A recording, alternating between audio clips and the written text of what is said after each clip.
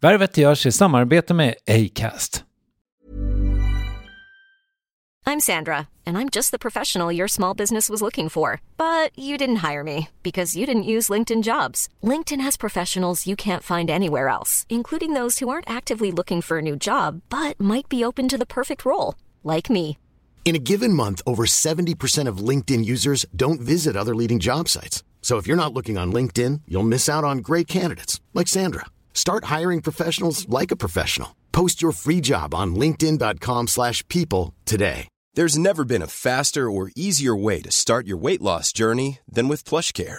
PlushCare accepts most insurance plans and gives you online access to board-certified physicians who can prescribe FDA-approved weight loss medications like Wegovy and Zepbound for those who qualify. Take charge of your health and speak with a board-certified physician about a weight loss plan that's right for you.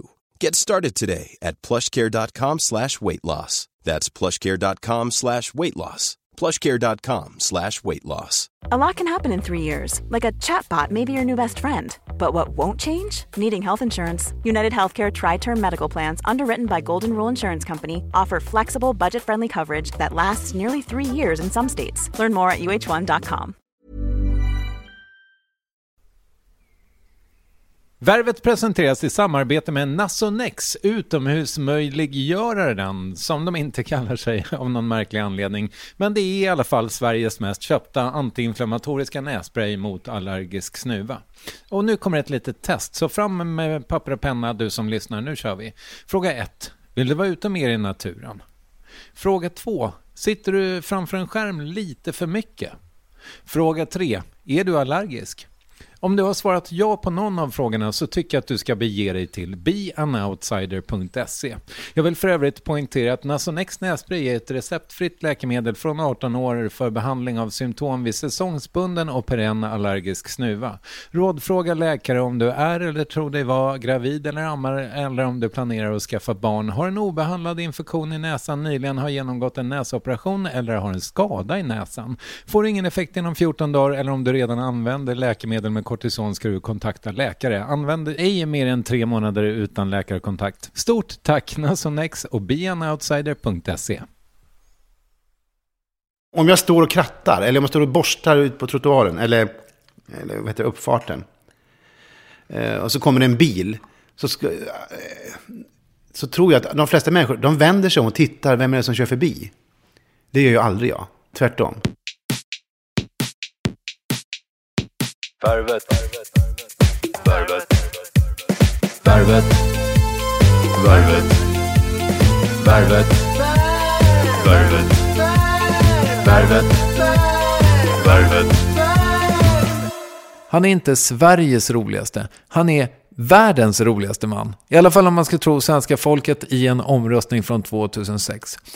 Precis som Hasse och Tage, en humorduo som var verksam främst på 60- och 70-talen, präglade en hel generations förhållande till humor, så har Robert Gustafsson satt avtryck på den generationen jag tillhör. Han är imitationernas mästare och har med rollfigurer som Roland Jäverup i Torsk på Tallinn, den alkade Fred Asp och Illen Göran, Weiron i Ottan, brandstationschefen Greger och många fler skapat otaliga klassiker, oftast med resten av Killinggänget. Robert tituleras ofta arbetsnarkoman, något han själv tycker är lite tröttsamt om än korrekt, och det bevisas inte minst det här året när han är med i 2 långfilmer, 101-åringen som smet från notan och försvann och Morran och Tobias som en skänk från ovan. Och dessutom gör en revy som heter Oscarsrevyn som spelas just nu för fulla hus här i Stockholm. Det är ett par grejer som jag måste berätta innan vi börjar rulla. Robert nämner sin bror. Han hette Christian och var 3 år äldre än Robert, och han föddes med ett hjärtfel som till slut tog hans liv 2004. Och så frågar jag strax om Kalmar. Det är nämligen så att Robert Gustafsson har krog och brukar göra teater där om somrarna. Ja, Robert Gustafsson är gäst i detta avsnitt 253. Det är lite historiskt, han har aldrig gjort en podd förut. Vi ska prata om det. Det här avsnittet, liksom alla andra, produceras av David Mer. Det presenteras i samarbete med Acast. Jag heter Kristoffer Triumf. Nu rullar vi. Varsågoda.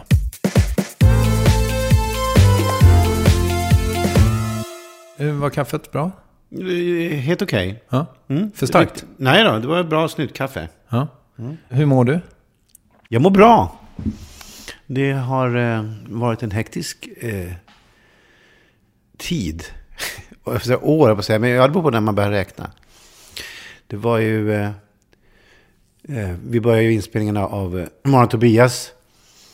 Samtidigt gjorde en massa andra saker. Och sen så gick vi in i den där bubblan under hela våren. Och sen så var jag ledig i 4 dagar. Och sen så började vi med 101-åringen. Och sen fick jag tror det var 11 dagars semester. Sen så började vi med utlandsinspelningarna. Och sen så började vi med revyn direkt när jag kom hem. Och nu sitter jag här. Och du har inte kört någon Kalmar i år? Det hann inte med det. Nej, jag brukar köra varannat år där. Okay. Det har jag haft som princip och det har funkat väldigt bra. Men sen så känner jag väl att om en 2-3 år då vill jag köra varje år där. För det är så jäkla mysigt. Alltid när det berättas om dig så är det ju alltid med det här tempot. Ja, att jag jobbar mycket, ja. Ja, det är ganska tjatigt faktiskt. Fast det är också sant, antar jag. Ja, det är sant, men att det är också att man ska tvingas försvara det hela tiden som någon slags sjukdom. Eller att, varför gör du så här mot dig själv och andra? Och nu ska jag lägga in snus samtidigt. Ja. Och du kedjesnusar och du blandar också ditt gamla snus med ditt nya snus. Ja, för att jag har inget sånt här lock där man lägger de gamla snusarna i locket. Det finns ju att köpa special, men jag har inte hittat det faktiskt. Nej. Jag vill inte ha originaldosan framme på bord, för det ser så otäckt ut.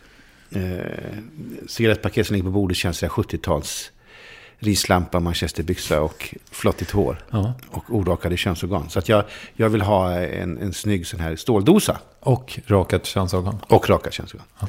Jag förstår. Du, hur är det med hälsan nu då? Hälsan är bra. Det är också någonting som alltid återkommer. Det återkommer också alltid. Men det är ju en konsekvens av att nummer 1, att så länge man spelar privatteater så kan man inte bli sjuk. Eller får inte bli sjuk. Det är klart man kan, men det är inte så lämpligt.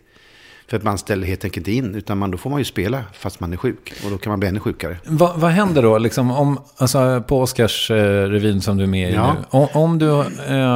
Om du på riktigt blir riktigt jävla dundersjuk nu, ställer ni in då? Ja, om det är så att jag inte kan stå på benen och inte få fram ett ljud eller sådär. Du har ingen stand-in? Nej, jag har inte det. Vi har stand-in för de flesta andra faktiskt, men inte för mig och jag tror inte heller för Dan. Jo, det har vi faktiskt. Okej. Ja. Han har, men inte du. Ja. Nej, men om vi skulle ställa in, då händer det för att då får man försöka nå alla. Nästan alla som har köpt biljetter eller ska köpa. Så fort som möjligt. Och sen så blir det ingenting den kvällen då. Och då får ingen lön eller ingen ersättning. Det är inte som på en institutionsteater där man bara ställer in titt som tätt och alla har sin månadslön och sådär. Så är det ju inte. Men om du då får, låt säga, du får lunginflammation. Är det då, blir du själv, är det du som får stå för fiolerna då? Mm. Och då kommer det, fördelen med det är också att du har en högre kickback, eller varför är det så? Ja, det är ju, pratar jag så vi har inga bidrag, vi har inget sånt, utan allt är bara privata pengar. Man går in och satsar en pott och så säger det här får kosta så många miljoner. Sen en revy här nu ska det får kosta 14-15 miljoner och då går alla in med det och sen ska ju det då betalas tillbaka förhoppningsvis efter något halvår. Så är det. Och sen ska ju lönerna ut hela tiden. Alla ersättningar, det kostar ju att spela också. Det är det var ju en gubbe som satt, han ville ha en autograf och sådär. Och så han sa att men det är bra det här. Det var ju fullt ikväll. Jag räknade, det var ju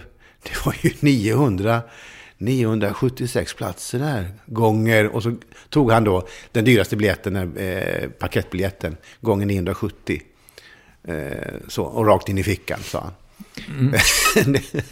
Som att de inte tänker på att det kostar att spela och alla kostnader som ligger, att ICA-handlaren så fort han säljer någonting så åker det rakt in i hans ficka. Vilket det väl i och för sig i just det fallet nästan gör. Ja, fast det är klart, de ska ju köpa in grejerna. Lagerhållningen, personalen, elen. Jag tror det kostar ungefär nästan 400 000 att spela en föreställning. Alltså per kväll. Ja, det är mycket personal förstår jag. Men om vi tar det där exemplet då, för det är ju lite intressant. Oscarsrevyn som hade premiär för, 3 veckor sedan nu, vi sitter här. Jag fick rapporter därför att jag kände någon som kände någon. Och som jag förstod det så, ni gjorde ju om extremt stora delar av det, ända in i kaklet. Ja. Revy är ju så här att, man brukar säga att en revy är aldrig bättre än sitt sämsta nummer. Och det finns en förklaring till att inte revy gör så ofta. Det är för att det är så fruktansvärt mycket arbete. Om man har en pjäs eller en musikal eller en fars eller en komedi eller någonting, så har man en historia som man tror på, som man tycker är väldigt underhållande. Och då har man ju den att liksom inte luta sig emot, men man ägnar sig åt den historien hela tiden. Och det är ju det här vi ska spela. Men i revy då finns det ju ingenting, det är ett blankt papper när man börjar.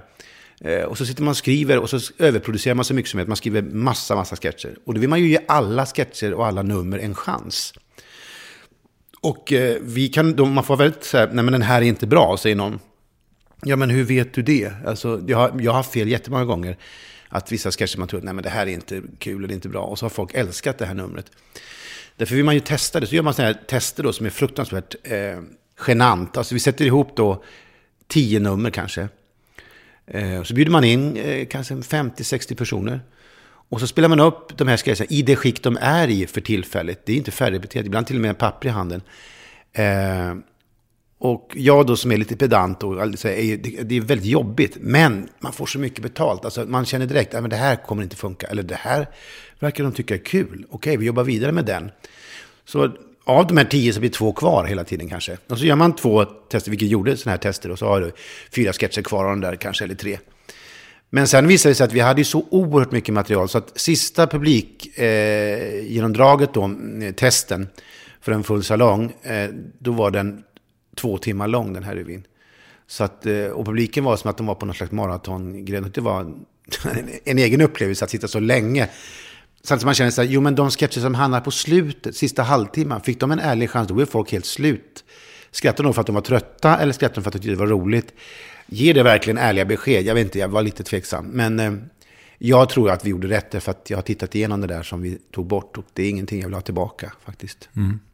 Och ett tag var den ännu längre, va? Ja, den har alltså, som längst har det varit nästan 3 timmar. Hur är du med det kaoset då? Ja, framförallt så ställer det väldigt stora krav på teknik och på de som ska flytta. Alltså, nu har det numret hamnat bakom det andra numret. Så den övergången går inte. Då är det tomt på scenen när det ska in. Ja, men de måste hända någonting framför ridån. Jaha, men kan inte du göra det där numret som du gör framför ridån när du den här lilla monologen? Flytta den dit. Ja, men då blir det ett hål på andra stället. Och så håller det på så där. Och sen måste nummer ligga rätt gentemot varandra också. Man kan inte brassa på med liksom roligt och sen så allvarlig sång. Det blir konstigt disponerat.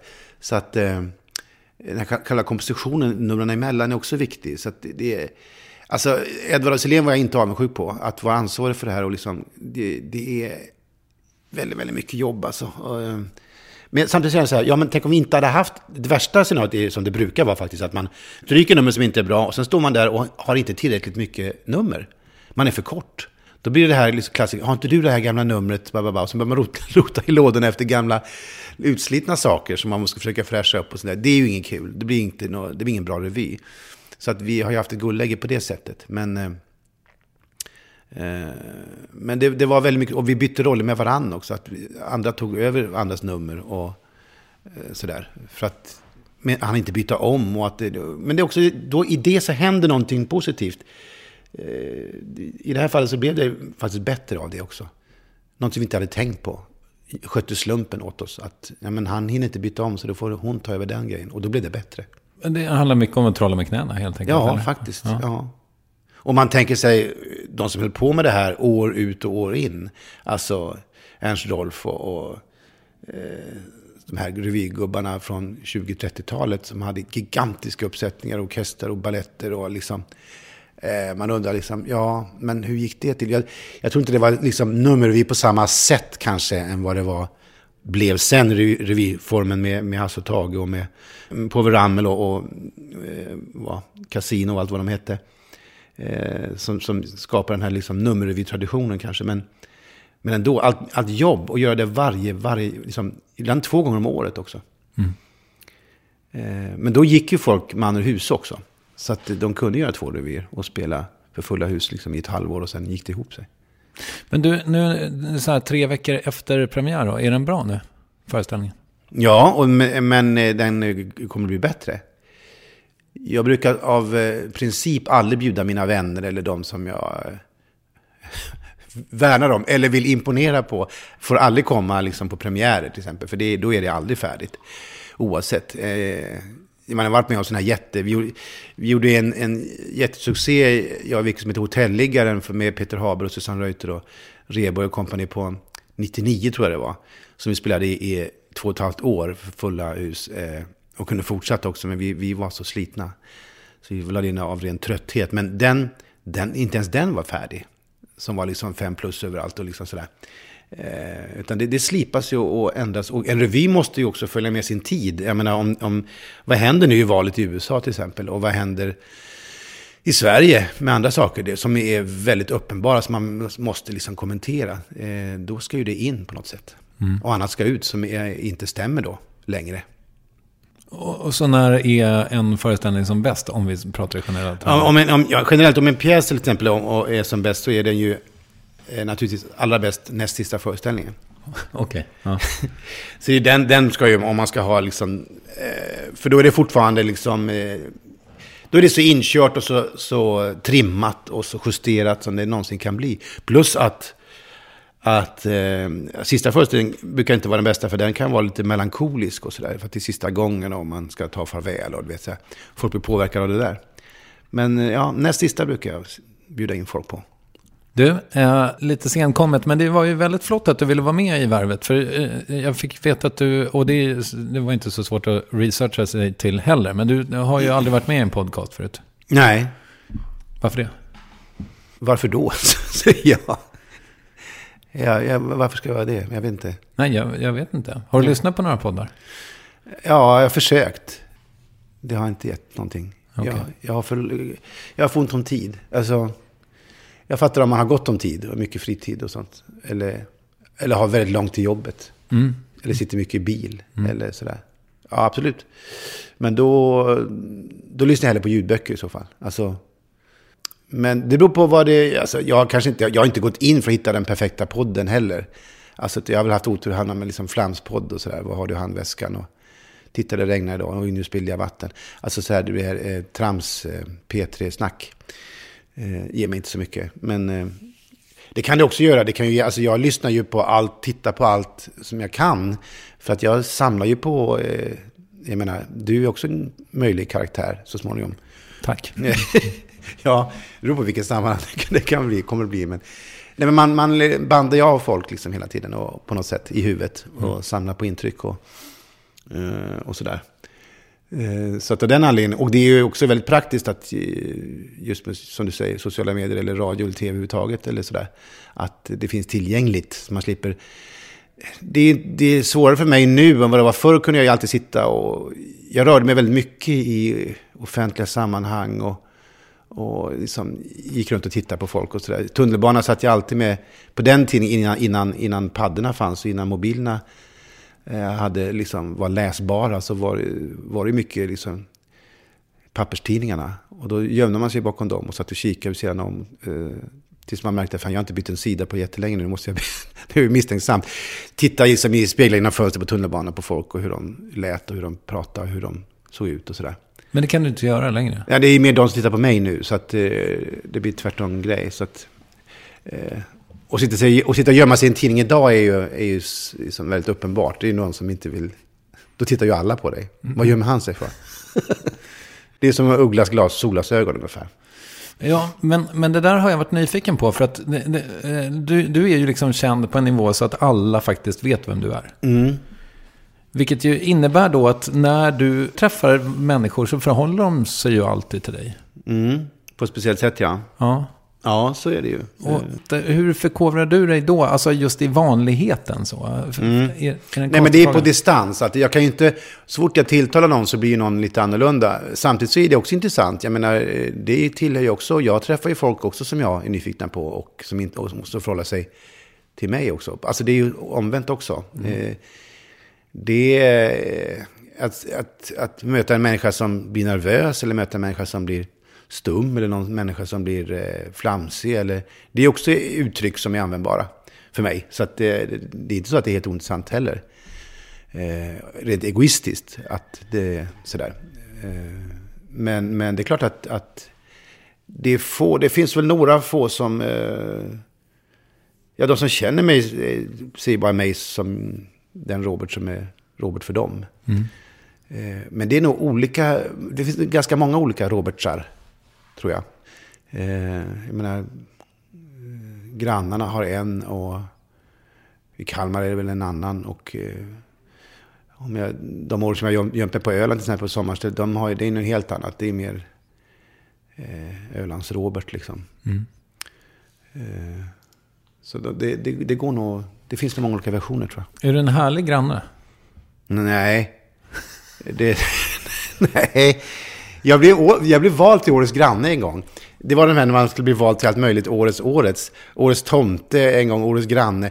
Årets granne tror jag nog är det sämsta. För att jag menar, nummer 1 jag är aldrig hemma. Nummer 2, när jag är hemma vill jag vara i fred. Nummer 3, jag tilltalar ingen. Jag har väldigt svårt för det här, alltså, jag vet inte vad det där är. Om jag står och krattar, eller om jag står och borstar ut på trottoaren, eller vad heter det, uppfarten, och så kommer det en bil, så tror jag att de flesta människor, de vänder sig om och tittar, vem är det som kör förbi? Det gör ju aldrig jag. Tvärtom, eller? Tvärtom. Så att, och det är nog ett speciellt intryck som alla får av mig, att det är en han som aldrig vänder, eller som inte bryr sig om folk. Och det gör jag nog inte, fast egentligen är det tvärtom. Jag är ju väldigt intresserad av människor, men jag väljer tillfällen när. Om inte någon tutar naturligtvis, för att säga hej om det är någon man känner då. Så att annars så är jag väldigt dålig på det där. Jag har väldigt svårt för de som pockar på uppmärksamhet. De som pratar högt i butiker till sina barn och sånt där. Att, nej, du får inte den här godispåsen och och nu ska vi hem för nu ska vi göra det och det. Varför säger du det där högt? Vill du tala om vilket liv du lever för andra och vad får du ut av det? Och alltså, jag förstår inte grejen riktigt. Jag är nu väldigt sådär norrländsk svensk på det sättet. Men har det alltid varit så då, eller har det kommit med berömmelsen? Det har nog blivit värre med berömmelsen, men jag har nog alltid varit så faktiskt.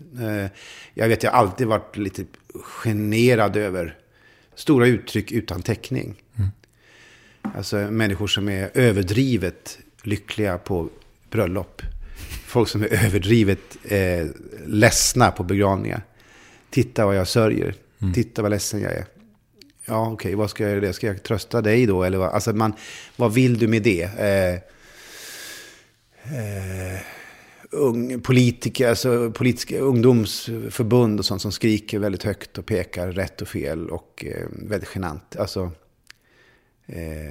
och samtidigt ungdomens kraft det finns ju väldigt mycket vilja. Jag kan se på mig själv när jag är väldigt ung och har gjort saker på scen och så där. Jag tittar på gamla upptagningar, gamla sketcher, så ser jag blir väldigt generad. Alltså, gud vad jag tar i och vad jag vill mycket.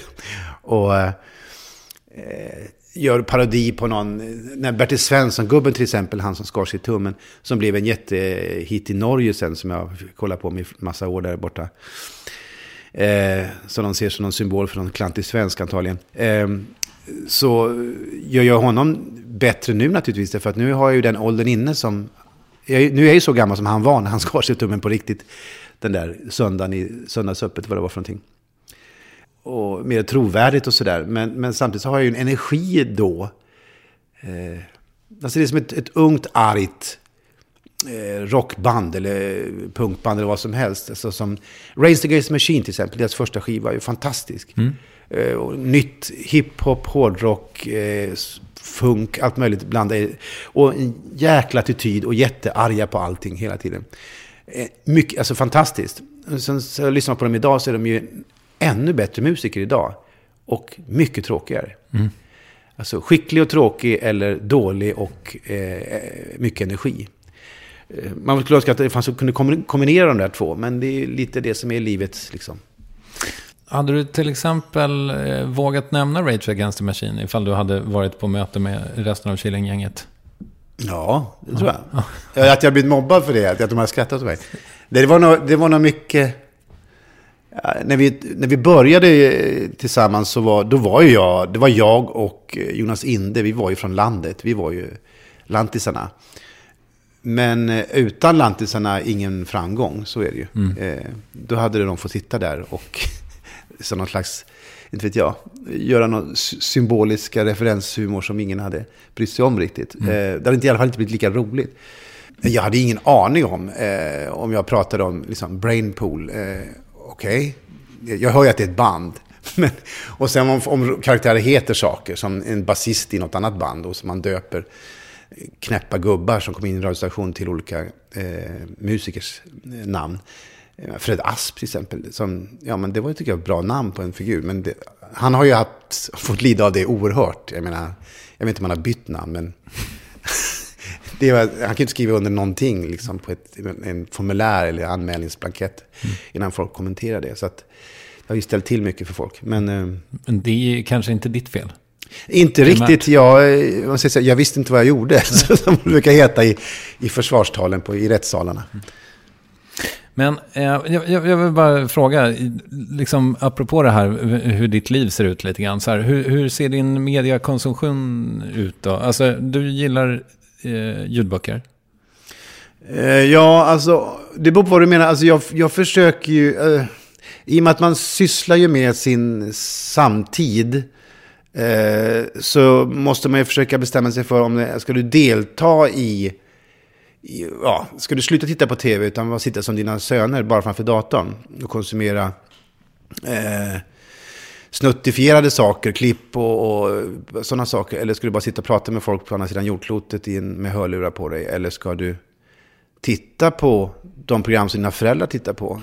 Ska du titta på spåret till exempel, eller svaret är att jag måste göra både och egentligen, om jag ska försöka vara så med i min tid så jag kan driva med den, eller skoja om den, eller veta vad jag pratar om det finns sådana referenser i ett manus, i en film eller vad det kan vara. Så att jag måste ju fortfarande vara nyfiken, men därifrån till att jag personligen ska konsumera saker för min egen bara nöjes skull, så måste jag ju sortera bort mycket saker. Då blir det ju jag vet inte, man försöker undvika att låta som en gnällig gammal gubbe, men jag tror att jag har låtit som en gubbe sedan jag var 18 typ. Alltså att jag var nog nostalgisk redan när jag var 18. Alltså jag tittade ju, när det gäller musiksmak till exempel, så har jag alltid liksom lyssnat bakåt i tiden. När jag gick på lågstadiet då lyssnade jag på Elvis fortfarande. Och gör det fortfarande. Nu har jag ju liksom allting, men när man upptäckte saker sen 70-talet, när allting kom, när allting hände på en gång, liksom när diskon kom, när punken kom, när ragging kom, och liksom, så var jag tvungen att köpa, man köpte en skiva, en vinylskiva, sen köpte man alla bakåt i tiden, för att vad gjorde de innan? Och sådär. Idag så är det inte så. Idag, vad kan man säga? Alltså, allt var bättre förr, tror jag, med utifrån att man har ju facit. Det är det som är förr. Man har facit. Vissa konkreta saker som vi alla kan enas tillsammans om att det var bättre för. Kontorstejpen till exempel var ju bättre för. I och med att godset var ungefär 3 gånger tjockare. Så att när du rev av en tejpbit så fick du exakt den längden du vill ha. Då så dras den ut som ett gummiband och skrynklar sig, och för att man har snurrat in på själva plastgodset innan det limit ska ligga på. Så det är en sån här konkret sak som det vet vi är sämre idag än förr. Jag hade ingen åsikt om det här, men nu jag är med dig. Jag litar på dig. Jo, om man letar så hittar man saker som faktiskt, men det var bättre förr. Och sen är det en massa saker som är oerhört mycket bättre idag naturligtvis. Men musiken, jag vet inte, jag tror vi är framme vid något slags återvändsgränd. Jag har ju alltid när folk släpper sina nya låtar, så säger man, jag har varit inspirerad av, och så säger man stöld, säger andra. Du kan inte hitta en ny låt som inte du känner igen från något annat. Men om man tittar på det här pianot som de här tangenterna, de kombinationer som finns där kan verka oändliga då rent matematiskt, men vi är nog där nu. Jag tror jag kan plocka massa referenser på en låt, 8-9 stycken på Men idag gör man ju musik som man hittar en kombination av några toner och så upprepar man dem i 2,5 minuter och sen är det slut. Vad händer med vers, refräng, brygga och höjning eller stick? Det använder man sig inte av liksom längre. Så när det kommer en sån låt idag så är det revolution. Då börjar ungdomar säga, vad är det här? Vilken häftig låt. Ja, men den är för att den bygger på gamla mönster. Jag är så nyfiken på hur du ska få ihop det här med hur din mediekonsumtion ser ut. Min mediekonsumtion. Radio lyssnar jag mycket på, men då lyssnar jag på det i bilen. Och då vill jag höra folk som pratar. Så att jag menar, nattkörningar jättegärna, så här Karlavagnen och sånt. Alltså vanliga människor som ringer in. Det blir då fick jag tänka på hur ser de ut, hur lever de, hur ser det ut där hon nu sitter och pratar och så där. Jag tycker det är väldigt intressant och roligt. Och den typen av, för det känns ju som så här, den där har varit ditt liksom, att hitta de där, den typen av inspiration. Det känns som att det har varit ditt levebröd nu i 30 år. Ja. Du tröttnar inte på det? Nej, men det är så konstigt. Nej, man gör ju inte det. För att det är så... Jag vet inte vad det där är. Den där... nej, men det är... Jag vet inte. Och just med radio, när man inte får bilden också, så blir man ju ännu mer nyfiken. Alltså, det är som att hålla för handen framför ett ansikte på fotografi. Då blir man vill lyfta på handen. Det är någonting med det där som är väldigt bra. Och det startar ju också igång min fantasi då. Och som i sin tur, det kanske inte stämmer alls. Men det ger ju mig kanske en klar bild av en kommande karaktär som kan bli helt fantastisk. Alltså, och jag tänker inte aktivt på det så, det här kan bli en, utan bara att man börjar fundera på det. Och engagemanget liksom, det gjordes ett program som heter Titta på TV. På TV. Vi tittar på folk som tittade på TV. Som blev väldigt tråkigt och uppstyrt för att de är så medvetna om att kameran är på. Man skulle vilja gömma kameran och få den här riktiga sanningen när de säger fula saker om programledare också. Som man gör. Det gör alla. Jag sitter och svär i bilen med folk. Jag hör inte vad radiopratare säger. För att om vi nu tänker på det här. Om vi pratar nu så är det kanske folk som lyssnar i bilen och så jo, det här var Sailing med Rod Stewart. Nu ska se, men det var vecka. Men nu, vad sa du den här sista meningen? Alltså jag får slänga mig på och höja volymen, men det försvinner för att de sväljer halva meningar och att de tänker inte på att du hörs inte. Du sitter vid jättelurar på dig eller stora högtalare i en studio utan någon som helst störningar. Men sitter folk faktiskt kanske med en svarv vid sidan om det. Sitter folk med bilar som brummar. Det är liksom... BBC när de läste upp i radio så här, vid nyårsafton fick de ha frack på sig. För att känna högtidligheten i kroppen och därmed bli liksom påverkade i rösten av detta. Tydliga och liksom sådär realistiska i rösten så här, att påverka. Och det är så här, det säger ganska mycket tycker jag. Så radio lyssnar du på i bilen? Och blir ofta väldigt irriterad och skrattar väldigt mycket.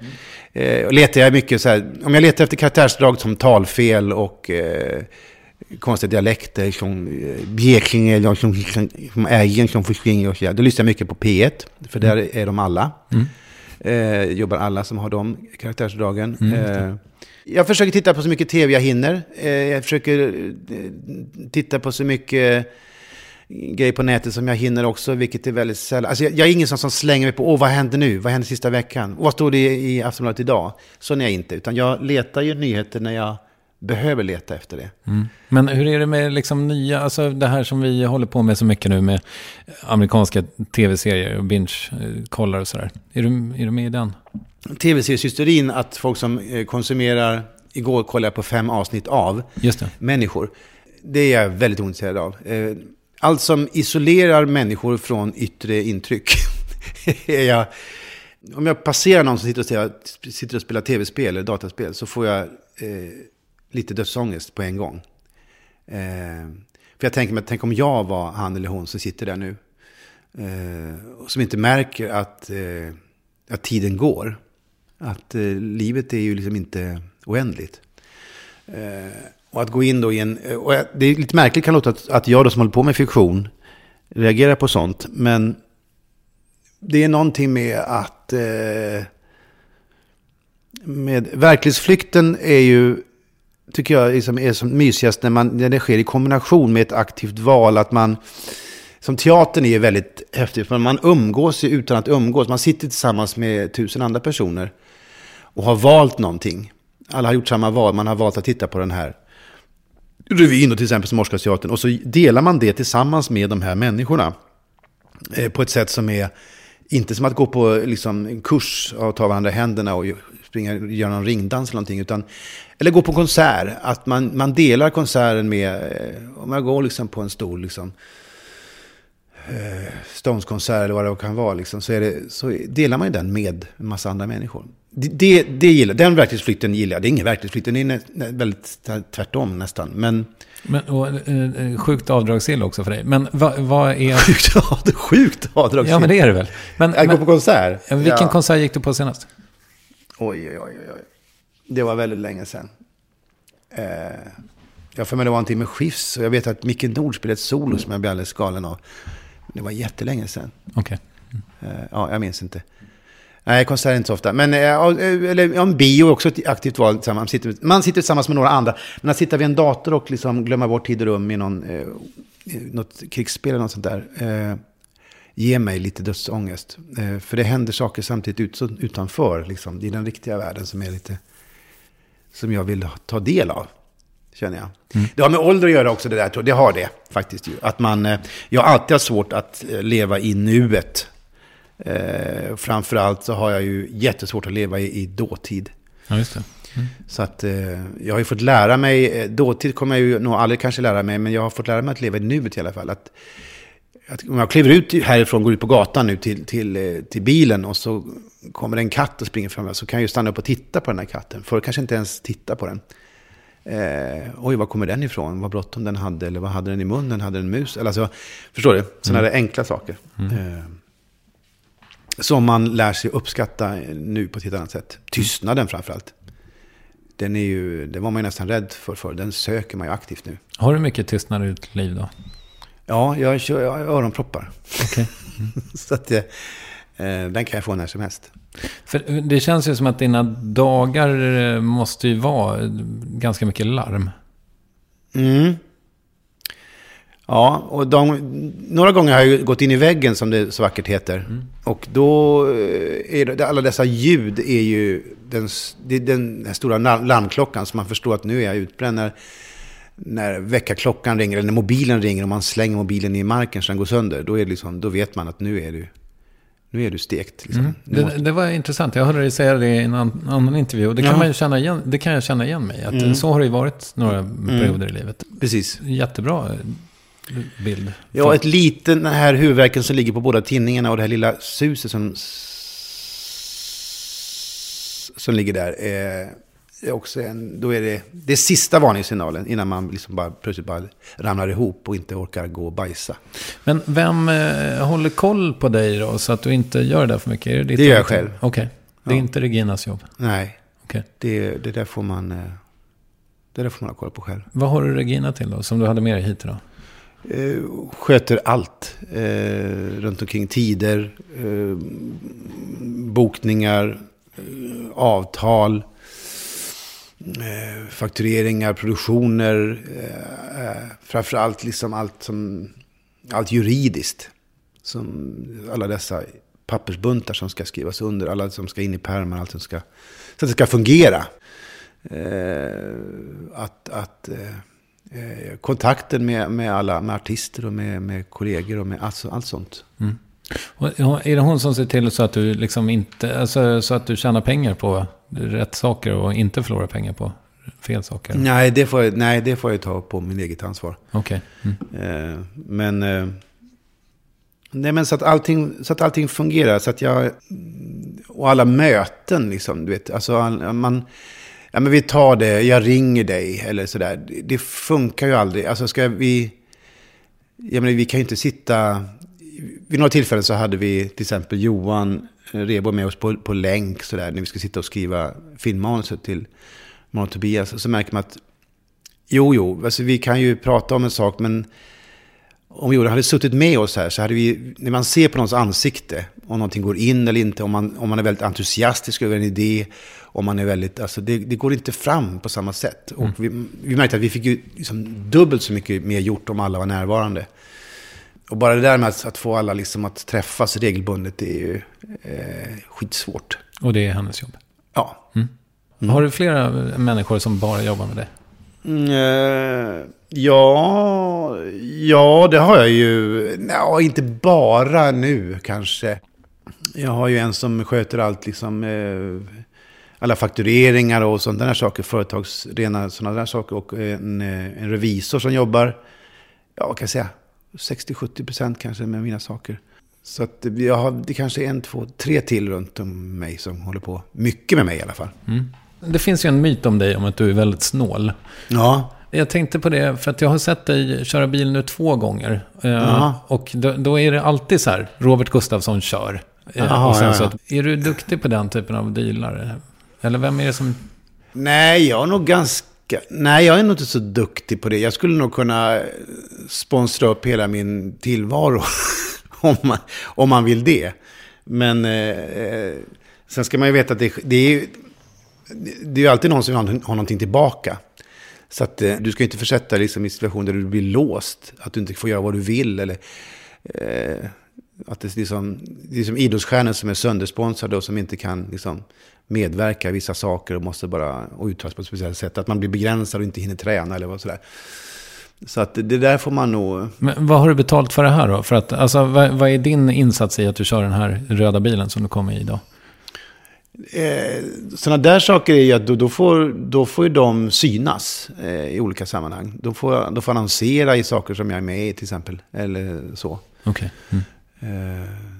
Så att de vill vara med där det händer. Och olika arrangemang och sådär. Men de får liksom inte... Det är inte så att jag kan stå liksom och prata om deras grejer eller göra... För det är ju... reklamgrejer, då får man ju köpa, det beror på vad man vill göra, vilken typ av reklam och hur. Jag och Johan gjorde ju mycket reklam tillsammans på, det var ju början och mitten av 90-talet. Reborg alltså. Reborg, ja. Och det var ju väldigt roligt, men då var det ett annat klimat också på något sätt. Man vågade väldigt mycket och alltså beställare och sådär. Så att egentligen gjorde vi ganska, om man ska vara ärlig, dåliga reklamfilmer som alltså inte sålde så mycket produkter. Utan vad de var bra på var att det pratades mycket om dem. Men folk minns inte, men vad var det reklam för? Så att därmed ganska dålig reklamfilm. Men vi vann ju så här guldägg och sånt där. Men det var ju för att det pratades om dem. Men sen man glömde bort vad det var reklam för faktiskt. Mm. Hur är det med din snålhet då? Min snålhet... jag är uppvuxen i väldigt, väldigt... jag fick aldrig låna några pengar av mina föräldrar och sådär. Utan fick ju liksom alltid... Man delade ut tidningar, kommer jag ihåg. Och man sommarjobbade. Och man... Nu började jag jobba liksom på radion, lokalradion när jag var 13. Så jag hade ju inkomster ändå. Men det räckte ju inte. Det var liksom ändå ganska begränsat ekonomiskt. Sådär. Så att jag tror att det kommer därifrån min uppväxt. Att man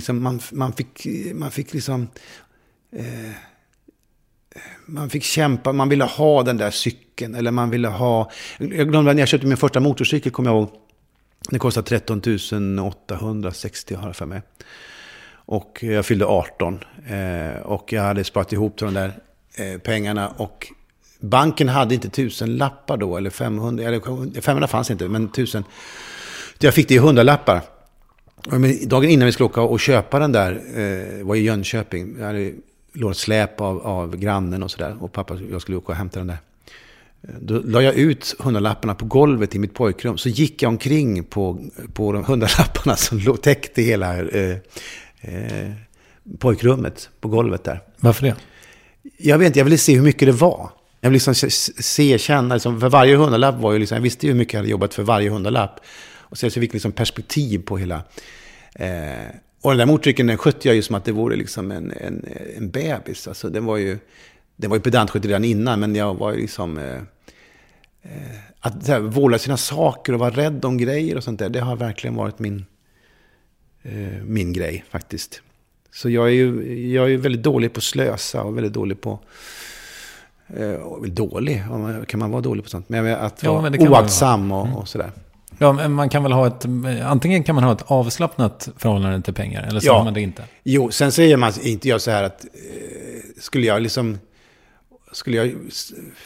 om jag skulle köpa en jättedyr bil, en Jaguar E-Type från 1967 som är mint condition, och sen krocka med den, så skulle jag inte tänka på hur gick det med bilen. Jag skulle tänka på, vänta nu, hur mår jag naturligtvis i första hand. Jag är inte liksom, det där har ju gått över med att man, för jag minns när jag cyklade omkull med min första italienska tävlingscykel, jag tävlingscyklade när jag var barn. Just det.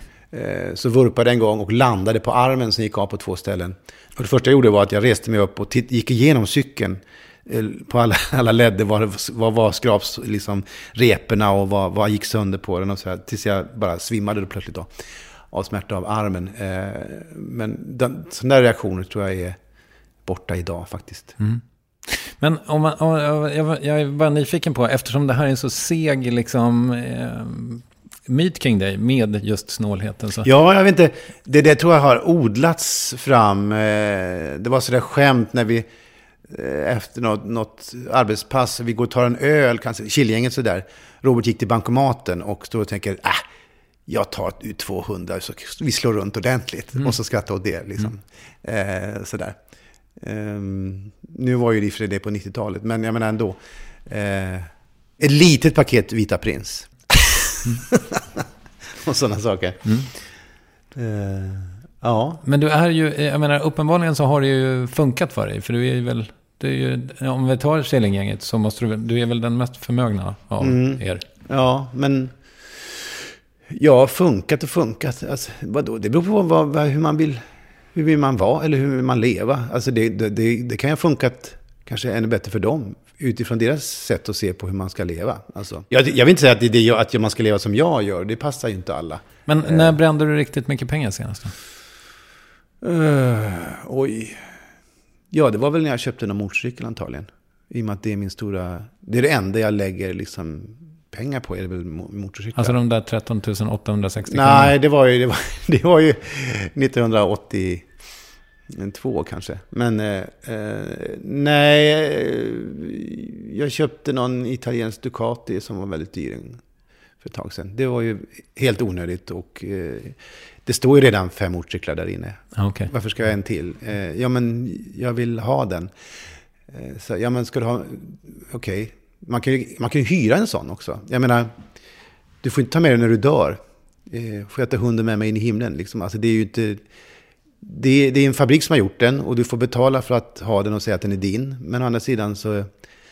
Sen en vacker dag så vill du sälja den där och någon annan som ska köpa. Alltså det är någon slags tanken på att äga och ha. Men sen är det ju känslan att lägenhet kan jag inte bo i till exempel. Jag känner mig som en mink liksom. Alltså jag kan inte höra andra människors hälar våningen ovanför och sådär. Möta folk i trapphuset som jag inte vet vilka det är. Och så det är som att bo på hotell. Alltså att betala 5 miljoner eller 6 miljoner för att bo i en lägenhet som jag dessutom då betalar månadshyra för, eller avgift till en förening. Jag betalar till en förening för att bo i en lägenhet som jag betalar för att bo i varje månad. Förstår jag inte riktigt. Alltså fortfarande, den här barnsliga ge mig 20 så får du tillbaka en 50-lapp, där som man aldrig fattade att man tyckte att, ja men nu har ju du fått mer. I hus, att jag vill liksom friköp tomt, nu äger jag tomten, nu går jag och kissar på min mark. Det känns väldigt bra, jag måste ha den. Jag är ju uppvuxen i hus, jag tror mycket med det också, vad man har för uppväxt. Jag växte upp med egen skog och lekte i den och sådär, alltså den frihetskänslan vill jag nog ha. Det la du pengar på senast, en motorcykel. Ja, precis. Jag köpte någon väldigt konstig dyr ost som jag inte ens minns vad den heter, någon fransk konstig mögelost. Okay. Som så, oj shit vad dyrt. Ja, men jag tar den. Det är ju väldigt, det är sådär som man kan känna, det här var ju jävligt onödigt, men det var ju gott. Ja, men för är det så till och med att liksom den här snålheten, alltså för jag menar, jag antar att du behöver inte liksom kolla några prislappar just när du handlar ost. Nej, verkligen inte. Men det gör lite ont i det när du inser att men vad fan, den här kostade 400 spänn kilot. Nej, men inte ont. Men jag kan ju, varför är den här så dyr? Jo, men den görs bara på den där gården. Jag förstår ju liksom. Och de ska ha sin del och Brita, han ska ha sin del och sådär. Jag fattar i matematiken, så det är inte det. Nej, men det är ju inte ont. Det är bara så att, ja, men ska jag verkligen ha den här då? Om den är så dyr. Ja, men jag ställer mig frågan, så kommer jag fram till att men jag är nyfiken. Jo, men jag vill prova den här. Och så gör jag det. Och, sen så att, och det skulle inte gått för bara 25 år sedan skulle jag inte köpt den. Absolut inte. Så att jag har blivit bättre eller sämre. Mer slösaktig, va? Mer slösaktig. Mer avslappnad. Avslappnad inställning, ja. När jag läste på om dig så stod det ju för några år sedan om hur många miljoner du hade gjort på börsen och sådär. Ja. Är du intresserad av entreprenörskapet, så att säga, på det sättet? Ja, det är jag. Det är något... det är en sida hos mig som är lite... Den ger jag tid och utrymme och näring ibland då och då. Jag försöker... Alltså det går i perioder. Om jag är upptagen av någonting... alltså till exempel när jag höll på med Rain Man på Rival och gjorde liksom instudering på den här rollen, gick på en massa hem med autistiska människor och hem hos familjer och sådär, så är man väldigt uppslukad av ett uppdrag, eller liksom jag ska göra den här rollen trovärdig och vi vill göra liksom den här pjäsen, den ska vara liksom uppdaterad gentemot film 86 där man inte visste så mycket om autism överhuvudtaget. Så då är jag uppslukad av det, och då har jag väldigt svårt att ägna mig åt pengar eller åt projekt eller att producera saker, och jag har svårt att gå in och tänka i de termerna av någon anledning, jag vet inte varför. Men sen är det andra perioder där jag liksom har tid och möjlighet att göra det, och då gör jag det mer än gärna. Och som liten var jag liksom, det är någonting som, det finns en liten Bert Karlsson där, alltså när jag som liten tog betalt en krona av mina föräldrar att tvinga ner dem i källaren för att gå det här spöktåget som jag hade arrangerat där med döda djur och plastspindlar och bandade liksom på kassettband otäcka ljud, och det var lampor som släcktes så det började brinna någonstans, och det var så här, jag arrade saker och tog betalt. Så att jag hade tidigt 3-4 års åldern och uppåt liksom drömmar om att ha ett tivoli eller ett nöjesfält, eller att driva det liksom. Och vad det kommer ifrån, det vet faktiskt inte jag. Vad den andan liksom. Är det en arbetarklassgrej, tror jag? Alltså, ja, det kan det vara. Förmodligen. Absolut. Och min morfar var ju trädgårdsmästare, hade ju eget. Min far hade ju också egen möbelbutik, var möbeltapetserare och möbelaffär, drev det. Och just det här småföretagarandan har jag ju vuxit upp med lite grann. Så det kommer säkert därifrån.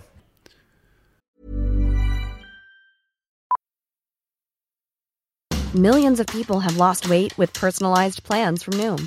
Like Evan, who can't stand salads and still lost 50 pounds. Salads generally for most people are the easy button, right? For me, that wasn't an option. I never really was a salad guy. That's just not who I am. But Noom worked for me. Get your personalized plan today at Noom.com. Real Noom user compensated to provide their story. In 4 weeks, the typical Noom user can expect to lose 1 to 2 pounds per week. Individual results may vary.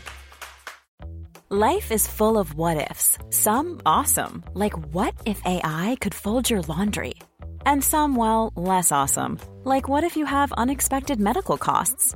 United Healthcare can help get you covered with Health Protector Guard fixed indemnity insurance plans. They supplement your primary plan to help you manage out-of-pocket costs. No deductibles, no enrollment periods, and especially no more what-ifs. Visit uh1.com to find the Health Protector Guard plan for you. Many of us have those stubborn pounds that seem impossible to lose, no matter how good we eat or how hard we work out. My solution is PlushCare. PlushCare is a leading telehealth provider with doctors who are there for you day and night to partner with you in your weight loss journey. They can prescribe FDA-approved weight loss medications like Wegovy and Zepbound for those who qualify. Plus, they accept most insurance plans. To get started, visit plushcare.com/weightloss. That's plushcare.com/weightloss.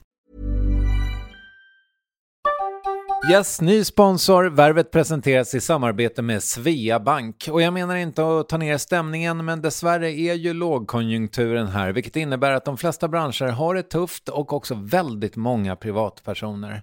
Jag vet själv vad det är att ha en trasslig privatekonomi. Det var struligt i många år för mig och låg ofta post i hallen med trista logotyper i ena hörnet. Och jag hade också i flera års tid ett helt gäng betalningsanmärkningar.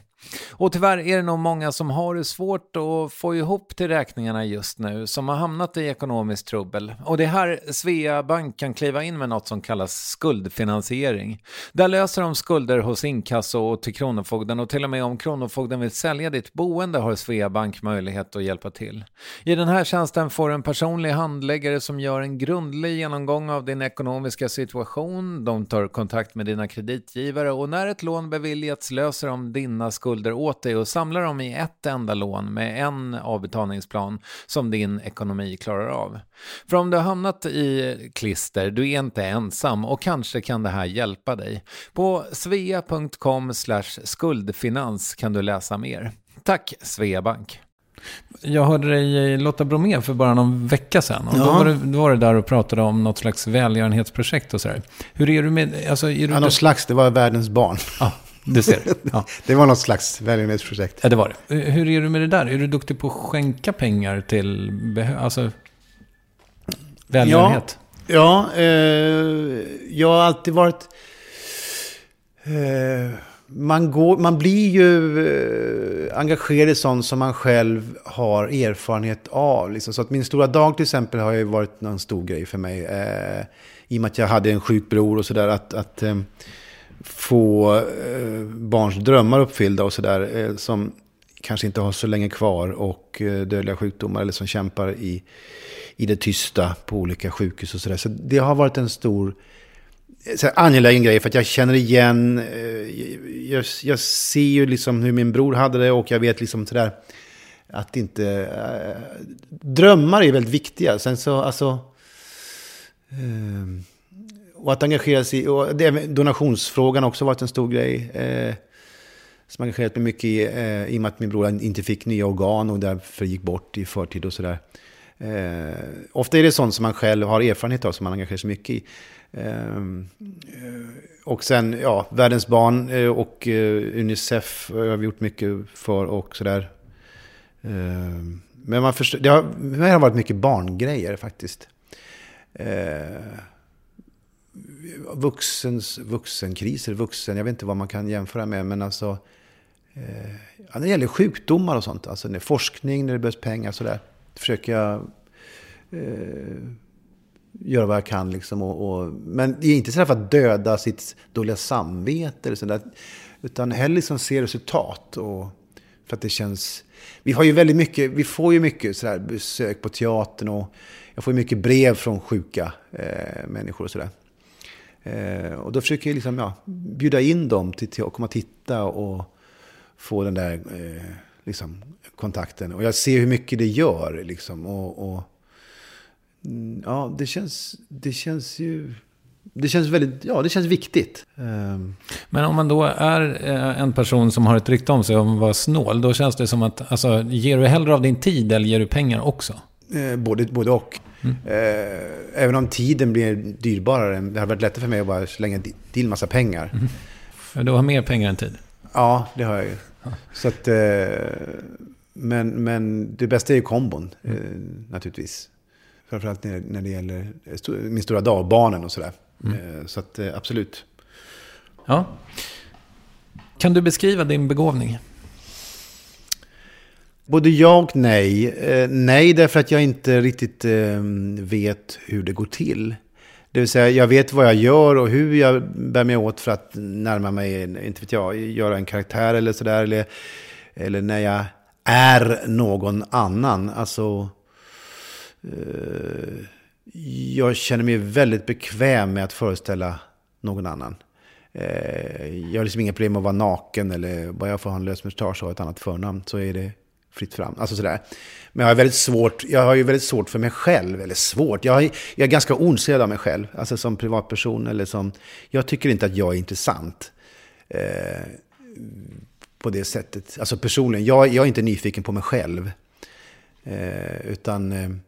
Vilket gör att jag känner mig själv ganska dåligt. På ett sätt. Det är den här berömda som jag skrev i min bok, att jag stirrar mig själv i spegeln och undrar vem fan är det där. Därför när jag tittar mig själv i spegeln ofta så har jag andra kläder på mig, mössor och ska föreställa någon annan och sådär. Och då vet jag, där är han, där är den. Och när man var yngre tonåring så tittade man ju mycket i spegeln och klämde finnar och kunde vända mikromillimeter av sin kropp.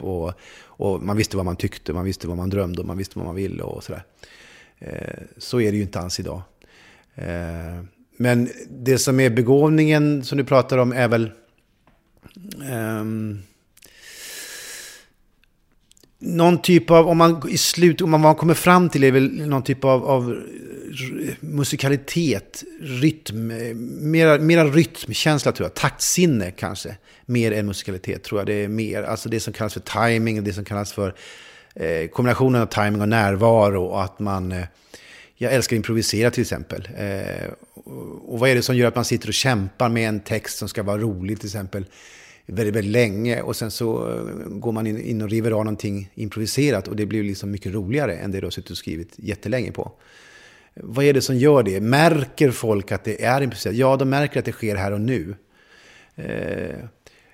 Det kommer folk efter en föreställning och så skriver man autograf och så säger ja, vad hade ni kul? Ja, vad roligt det var. Men vad kul det var på Parlamentet. Det var ju roligt när...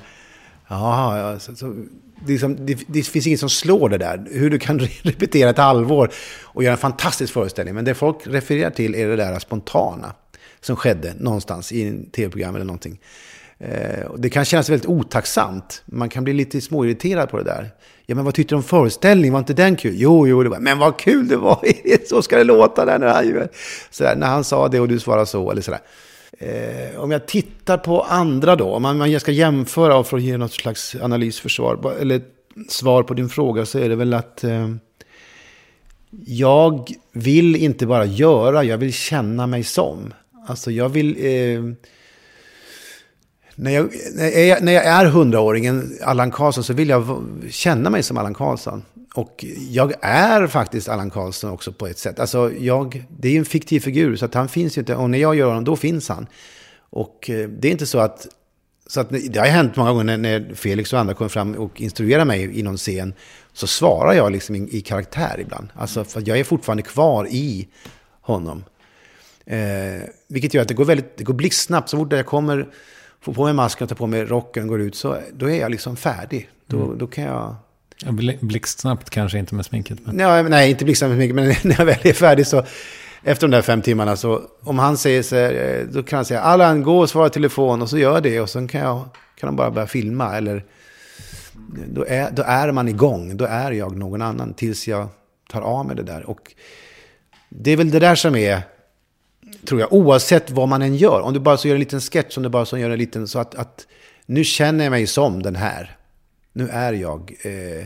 För barn vill leka, men de vill leka på riktigt. Du måste gå in för... Nu är jag Superman, då är jag Superman. Alltså det är inte att nu leker jag Nisse Superman. Nej, utan Nisse är ju Superman. Och det är då det blir bra. Alltså man kan ju se på... Det finns ju foajéskådisar som man kallas. Att folk som är väldigt bra och roliga och vad det nu kan vara i matsalen, i lunch eller i logen eller privat. Men när väl kommer framför kameran eller på scenen så ser man en liten nervositet i ögonen. Du känner att de är inte riktigt där och då. Man ser en skådespelare som ska föreställa någon annan men som inte är det. Den ständiga diskussionen med karaktärsskådespeleri kontra vad är det egentligen? Man säger så att Siv Rud var en riktigt bra karaktärsskådespelare. Nej, men i min värld så var hon inte det. Jag såg Siv Rud som hade en fantastisk närvaro, som en av våra största skådespelare som vi har haft. Men hon var liksom, jag såg Siv Rud som Madame Flods, Siv Rud som den och den. Alltså, det var hela tiden Siv Rud. Kjell Bergqvist är ett praktexempel på det. Han är en fantastiskt skitbra, men det är Kjell Bergqvist som. Det är inte att du glömmer bort att det är Kjell Bergqvist. Ernst-Hugo. Ernst-Hugo är ju väldigt mycket Ernst-Hugo, men har ju en sån fruktansvärd intensivitet och är ju så närvarande så att man blir ju bländad. Men nej, men Dustin Hoffman kan du glömma bort. han Tootsie, då är han tanten, eller är han Little Big Man, eller vad det nu kan vara för filmer, så är han lite liksom förställningskonstnär. Att man använder sig både av kropp och röst, rörelsemönster, kläder, mask, allting. Förutom närvaron. Alltså, man plussar på det. Jag hade Felix Handgren här när ni höll på och jobbade med 100-åringen, tror jag. Och han var ju väldigt, jag vet inte, liksom, om det var ditt eget initiativ eller om han bara berättade om er metod. Men att ni hade varit i London och du hade bara gått för att komma in i åldrarna. Vi gick runt i ett rum, det här gjorde vi under en hel vecka. Han filmade av mig och vi kom på att, för vi skulle ju filma in första filmen i fel ordning så att säga. Ena dagen skulle jag vara 86, andra dagen skulle jag vara 25, ena dagen skulle jag vara...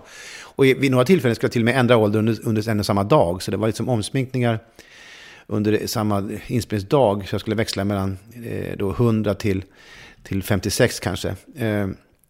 Och vad är skillnaden då på 86 och 100? Den lilla skillnaden. Det var det som var utmaningen. Då döpte vi de här olika åldrarna till koder som A1, A2, B2, B3.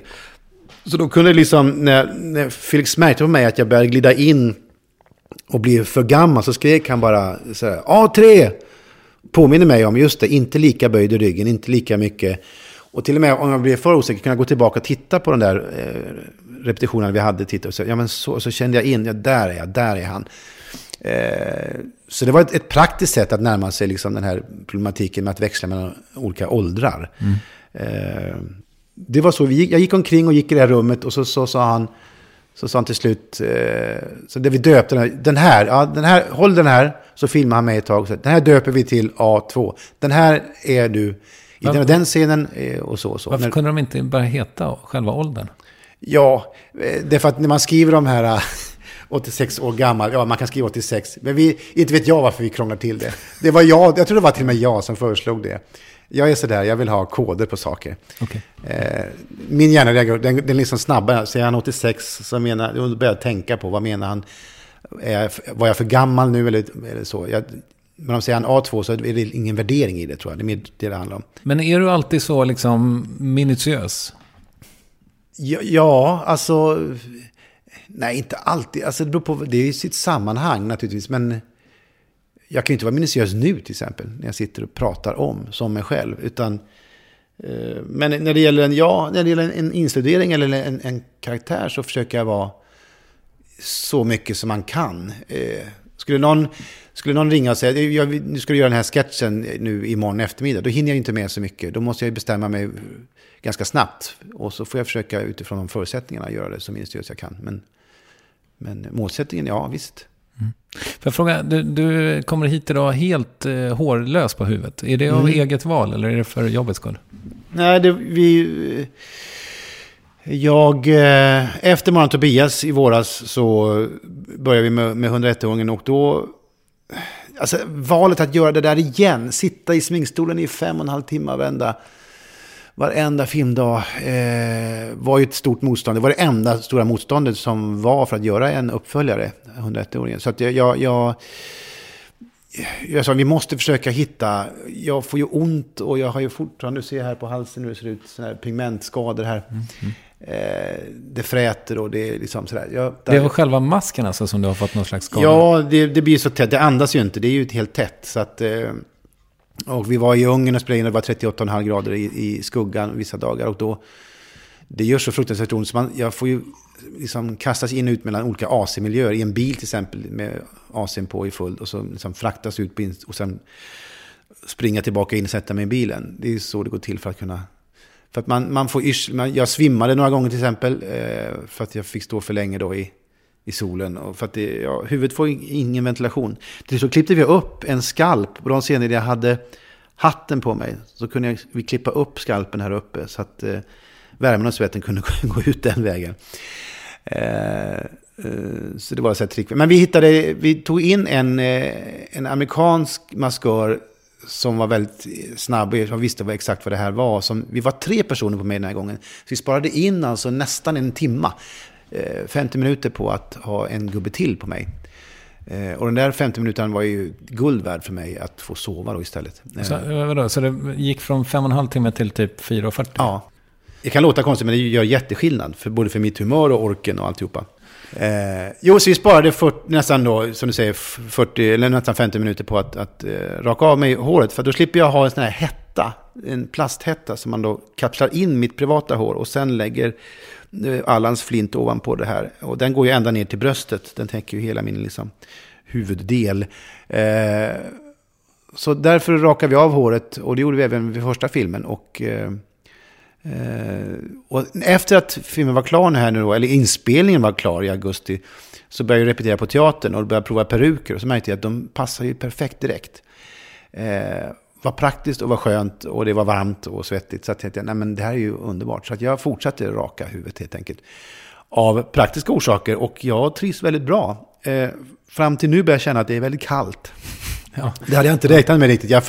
Nu förstår jag de som går omkring så här, varför de alltid har mössa på sig. Det blir väldigt, och vad isolerande håret är, alltså vad mycket det gör. Så att vi får se, jag kanske får börja odla igen då, framåt jul.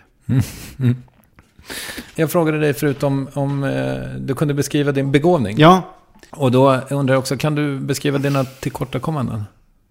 Jag har fått den frågan förut. Och vad är dina bästa egenskaper? Du vet, så här Kamratposten eller Expressen har sådana här snabba svar på snabba frågor. Dina bästa egenskaper, ja, det är envis, grinig och liksom energisk, bestämd. Och dina sämsta egenskaper, samma sak. Alltså, det är både... I mitt jobb så blir det plötsligt bra egenskaper. Så att, nej men det är väl att sämsta egenskaper, jag är inte så, och jag är dålig på att höra av mig. Bara för att höra av mig.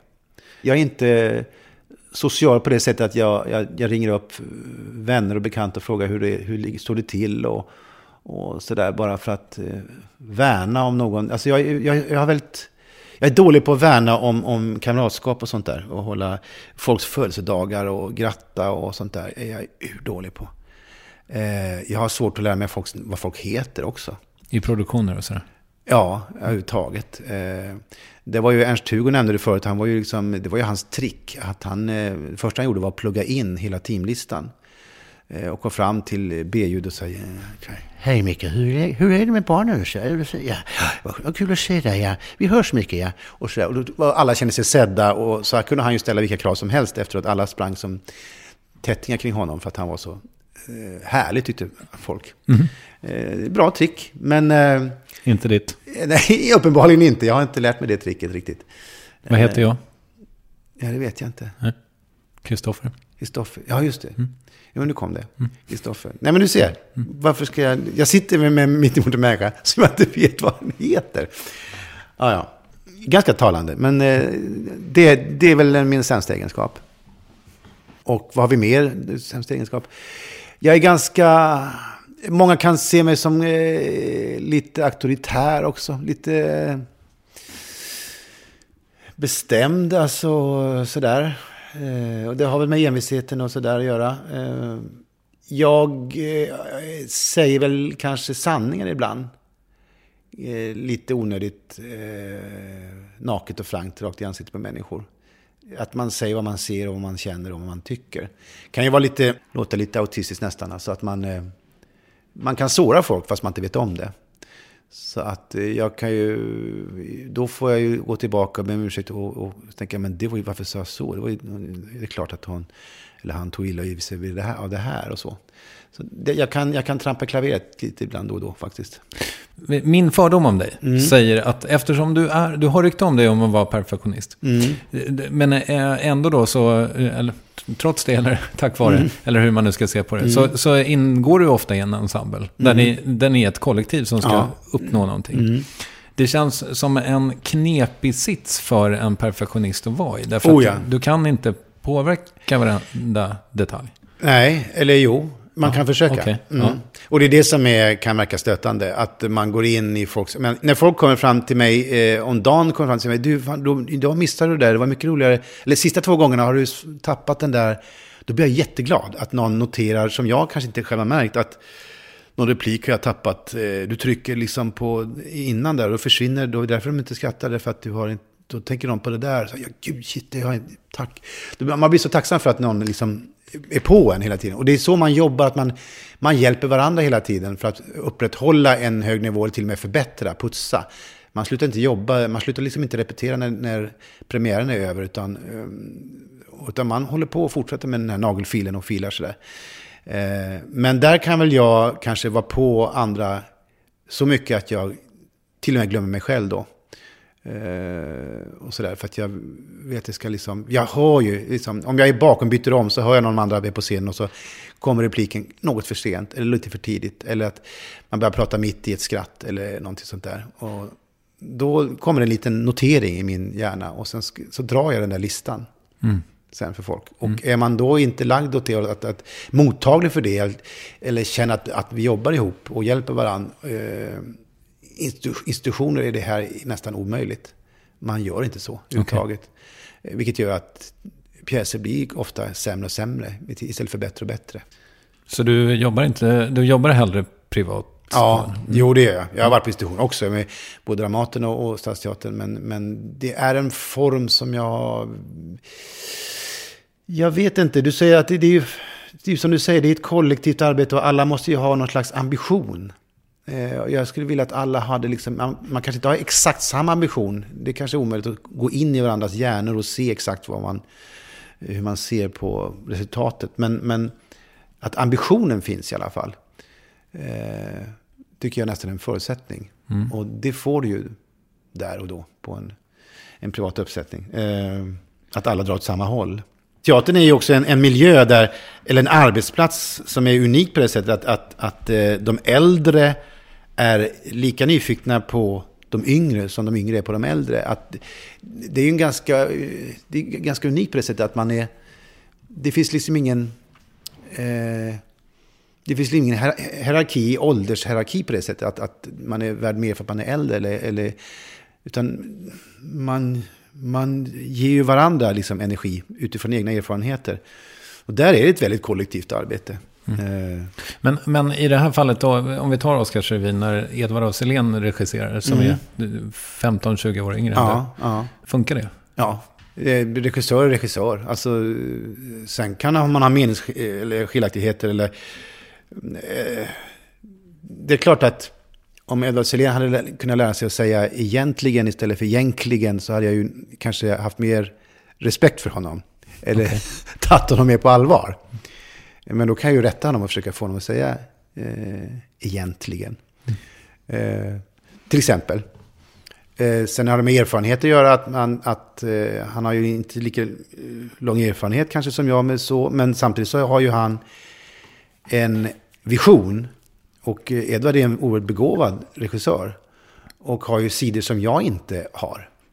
Som vad det nu kan vara. Alltså hans öga för vissa saker inte vet jag, i uttryck och sådana saker som jag kanske inte kommer åt. Jag kanske inte ser det med samma ögon som han, vilket det också, publiken består ju av en massa människor med olika liksom, ögon.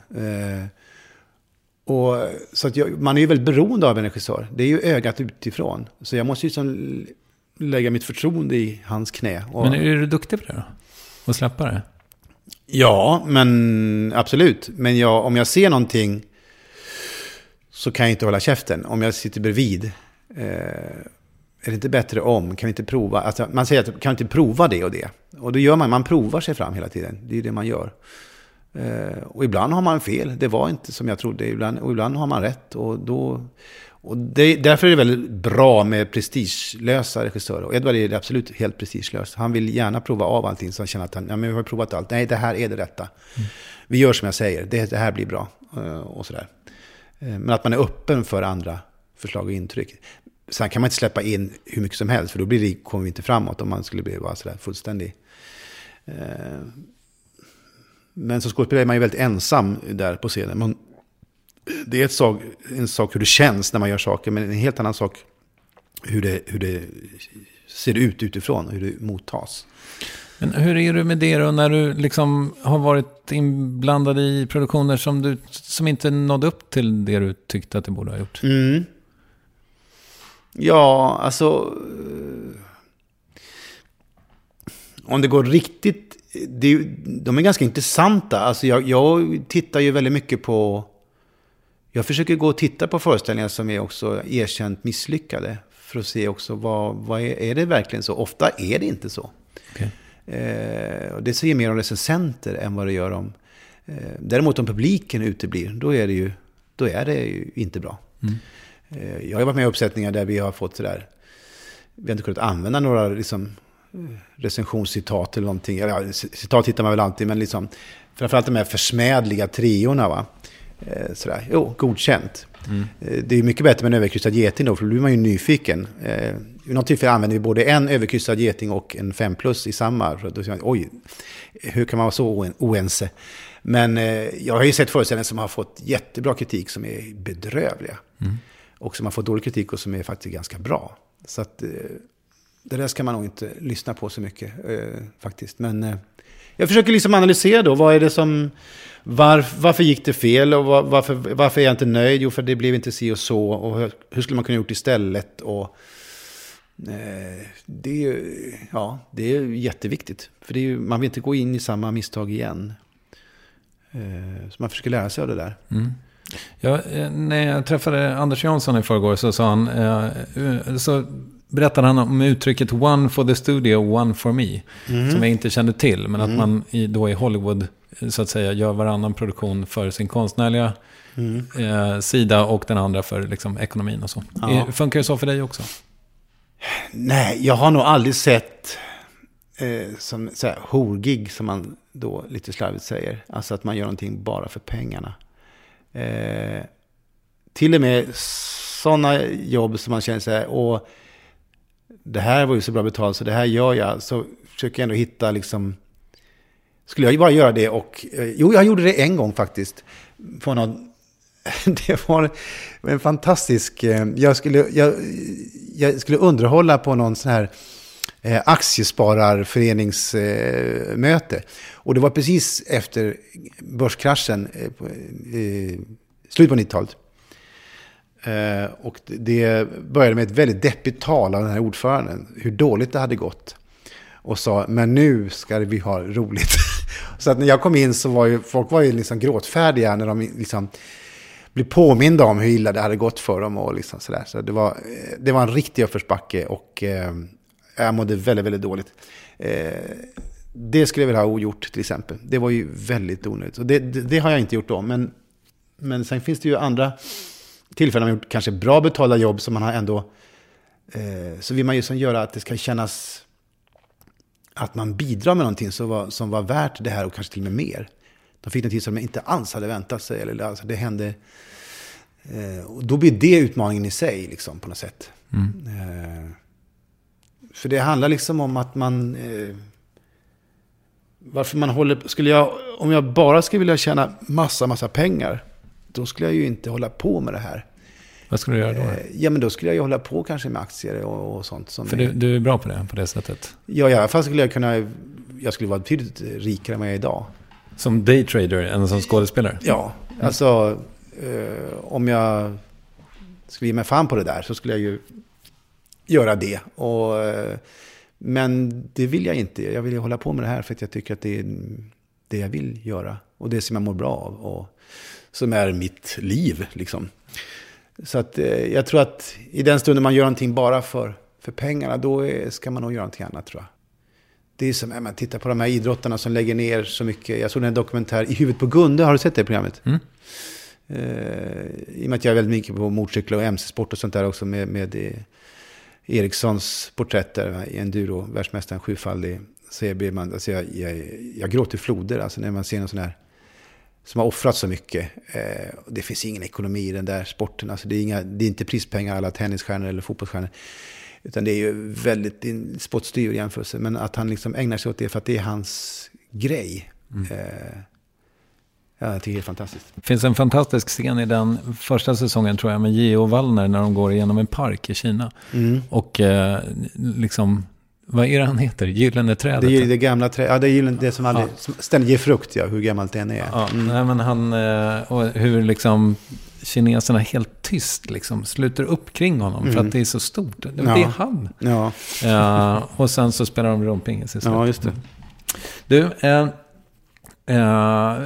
var nyfiken på Morran och Tobias. Kan du säga var Tobias kommer ifrån? Som karaktär? Ja, alltså när jag och Johan, det började med den här tv-serien som var så märklig, som heter Svensk humor, som vi redan från början skrattade åt lite cyniskt och sa, gud vilken dålig idé att ta ihop delar av Sveriges humoraktiva och göra sketcher på ett gemensamt tema som pengar, kärlek och sådär.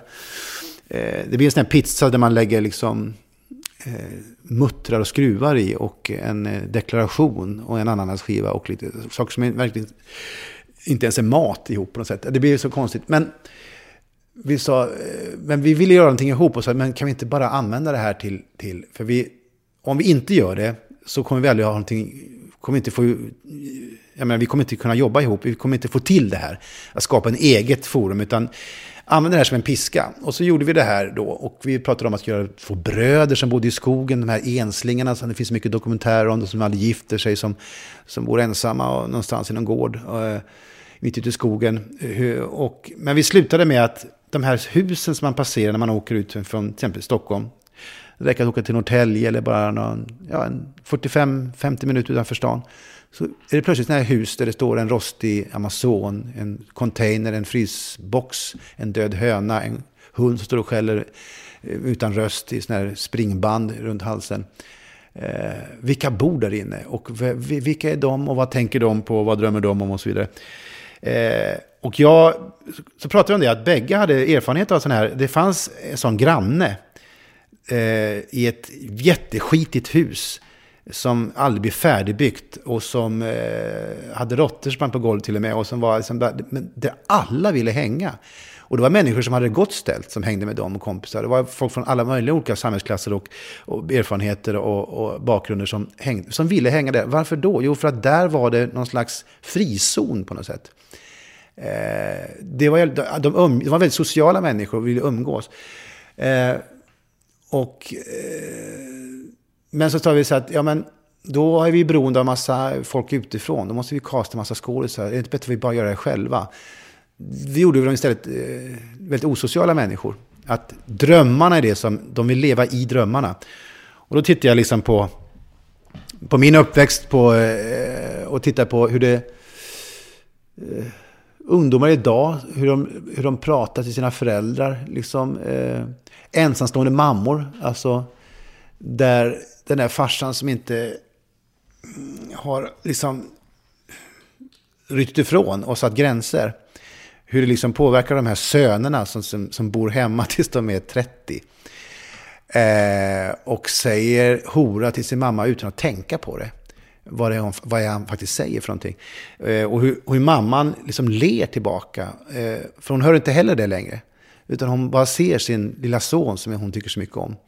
Och där hittar vi någonting som var liksom... och då började vi googla på alla möjliga miljöer och från USA, liksom i white trash-miljöer i husvagnar och i svenska lite dokumentärer. Vi åkte runt och tittade på hus och grejer. Och så började vi skapa den där miljön. Och då den här Tobias, jag tittar mycket på Lyxfällan, kollar liksom på hur tänker sådana människor som bara tar sms-lån och bara skjuter upp allting. Att det inte finns den där oron, det där med ansvarsoron i kroppen, att jag gräver min egen grav nu, jag kommer aldrig bli fri, jag kommer ha kronofogden efter mig resten av mitt liv, eller jag kommer aldrig komma ikapp, och där. Att det inte finns den... Det måste vara din största skräck. Ja, det är min största skräck. Alltså, att gömma sig i drömmen utan att vara sjuk, utan att vara autistisk, utan att vara, liksom, ha någon diagnos som gör att det är det som är problemet. Utan att man är helt fullt frisk egentligen, man är helt sådär, men man gömmer sig. Och ja, sen improviserade vi väldigt mycket.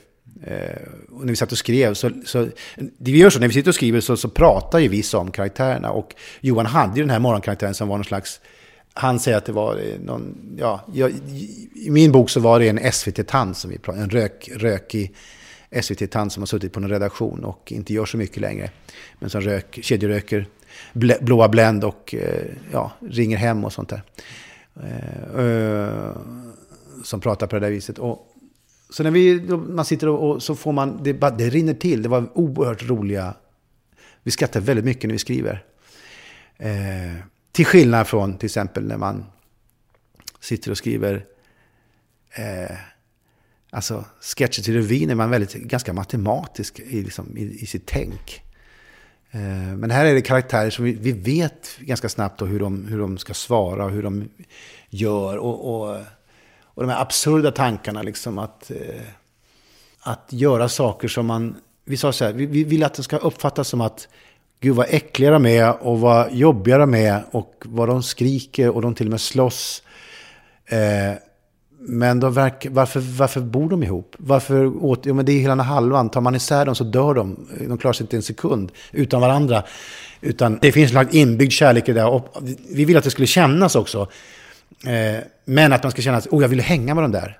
Och jag skulle vara med dem, precis som de här vännerna i grannens hus som var det hela tiden. Man skulle vilja hänga med dem fast bara ett dygn. Sen kan jag åka därifrån till mitt riktiga liv, till mitt städade liv, mitt ordnade liv. Men att man blir lite avundsjuk på dem. Det var det som var liksom målet. Tänk att få bara köra crossmotorcykel inomhus. Tänk att få skjuta raketer där inne eller göra sådana saker som man inte får göra som barn. Och var kom Tobias ifrån? Ja, Tobias kom ifrån en massa olika kompisar från min uppväxt. Sammansatta delar. Det är sällan så att det finns en förebild. Enda gången det har varit så var faktiskt Roland Järverup i Torsbo Tallinn det fanns redan en dokumentärfilm om en dansande man i Karlstad som mer eller mindre blev det i kombination med mig själv och min bror blev Roland Järverup. Men det är den största liksom, annars är alla karaktärer i sammansättningar av olika saker. Det känns som att det finns liksom Erik Haag i Tobias. Ja. En person som inte vill liksom bli vuxen på något sätt. Ja, precis. Jo, det är mycket Erik Haag, men jag tror till och med Tobias har något bättre vokabulär än Erik Haag faktiskt. Så att där ligger Haag efter. Han pratar mer som en 11-åring än vad Tobias gör som är då. Hur gammal är han egentligen? Vi vill inte liksom sätta en siffra, men han är förmodligen 30 bast nästan. Alltså drygt 30 kanske till och med. Men det är oviktigt för Morran. Och han är fortfarande lilla gubben. Och Bubbisen som inte vill släppa taget om heller. Och så länge han får sina mackor och så är det, vad ska han ändra på? Så det funkar ju bra som det gör. Och han är ju väldigt, han tycker inte om andra människor. Alltså han kan ju inte hantera, om det kommer ett bud med paket, till och med där blir det problem. Liksom. Han kan inte svara på tilltal eller frågor, utan det är drömmare. Är filmen bra? Filmen tycker jag, återigen vill vi göra någonting som kan man göra film på det här? Kan man göra långfilm på det här? Biofilm där folk ska köpa biljetter och gå och titta på? Det är en sak att konsumera det här dumheterna på nätet eller på... I 9 minuter. I 9 minuter. Men så märkte vi att men det finns en gåta här. Det finns någonting som man faktiskt vill veta. Vem är Åke? Finns Åke? Finns det en pappa? Eller finns det 20 papper? Och heter alla Åke då? I Morrans värld? Eller alltså sådär. Det fanns massa frågor som vi märkte att den här är en jättebra långfilmsstory. Så att jag tycker filmen den känns i alla fall som någonting helt nytt. Jag tror inte man har filmkomedier, biokomedier. Ja, det fanns en era av 80-tal till exempel då, som den moderna pilsnerfilmen. Göta kanal, Sällskapsresefilmerna, Jönssonligan. Det är ju då 80-talets pilsnerfilmer som då fanns motsvarigt på 30-40-talet. Men som har en viss egen form. Men det här är det, fast ändå inte. Alltså det är mer svart, det är mer djup på det sättet att det är mer liksom...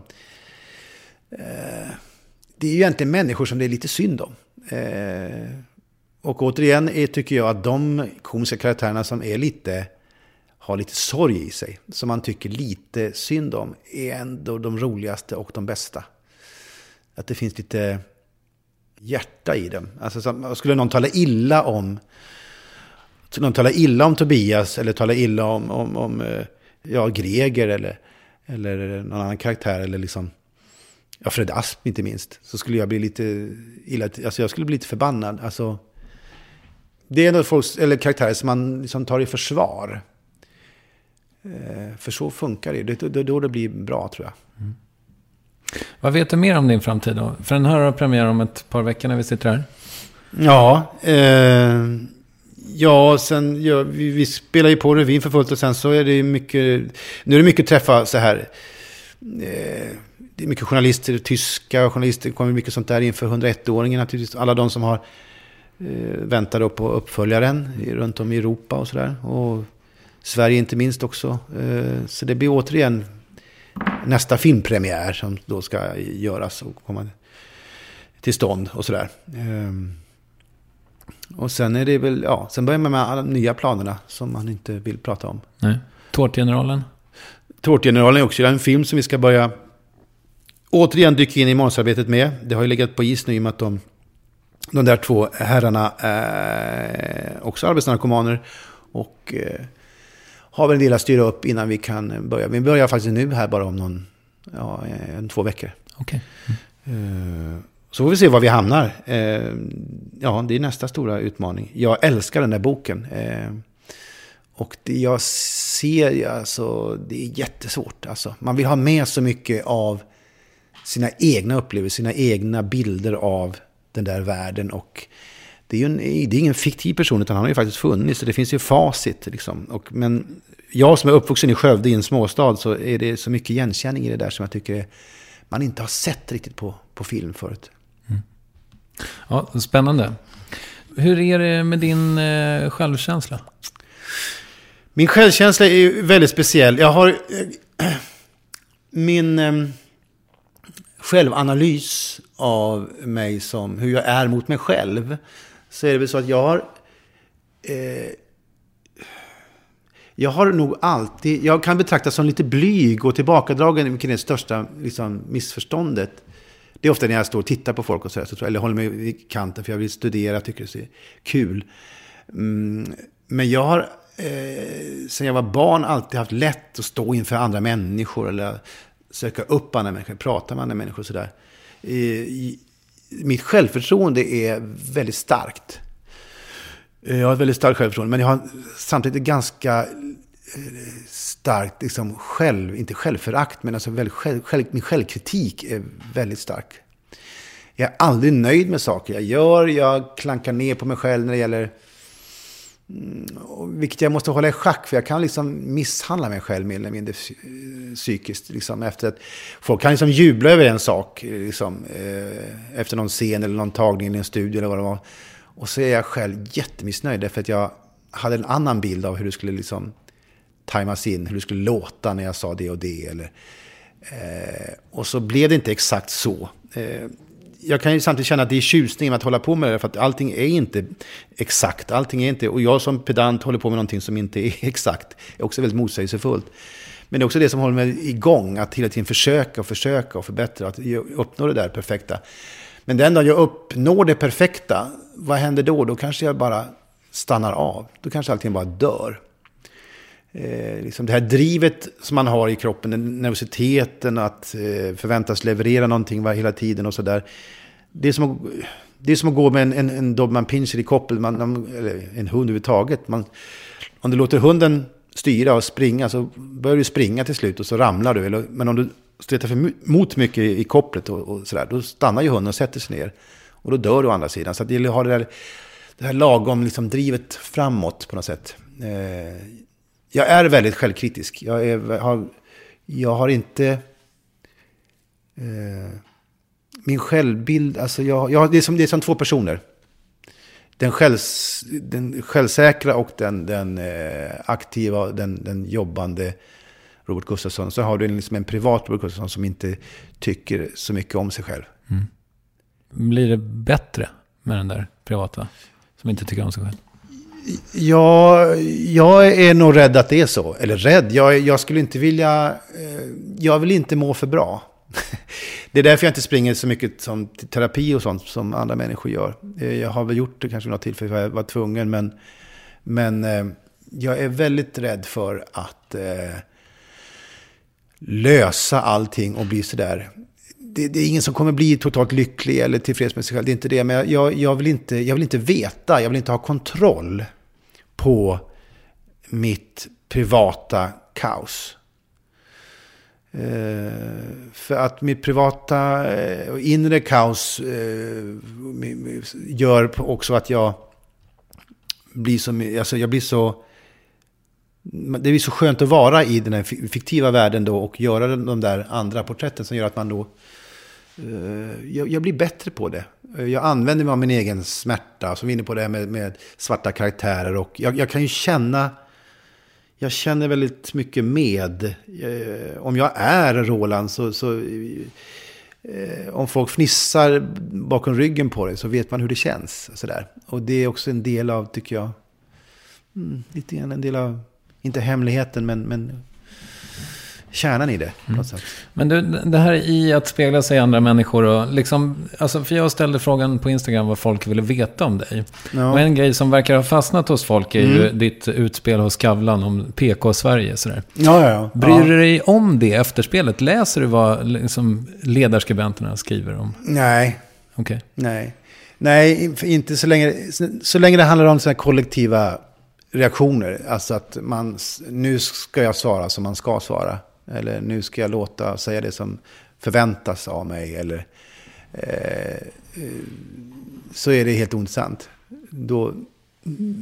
Det spelar liksom ingen roll. Utan nej, det är jag helt ointresserad av. Utan det gäller bara liksom att se faror där andra inte ser faror. Att om någon bestämmer sig för att nu är det här som gäller, och så springer alla åt samma håll. Bara för att det är dit man ska springa. För att man vill vara del av ett större kollektiv eller så här. Utan att fråga sig själv så här, tycker jag verkligen som dem liksom. Om man jagade kommunisterna på 50-talet i USA så var det bäst att vara kommunisthatare.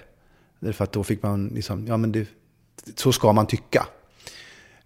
Och det finns sådana tendenser. Sverige är väldigt så här, trendkänsligt. Att alla ska tycka lika och det är viktigt och sådär. Att hjälpa svaga och så det är ju självklarheter. Det handlar om humanism. Det är ingenting som vi behöver liksom...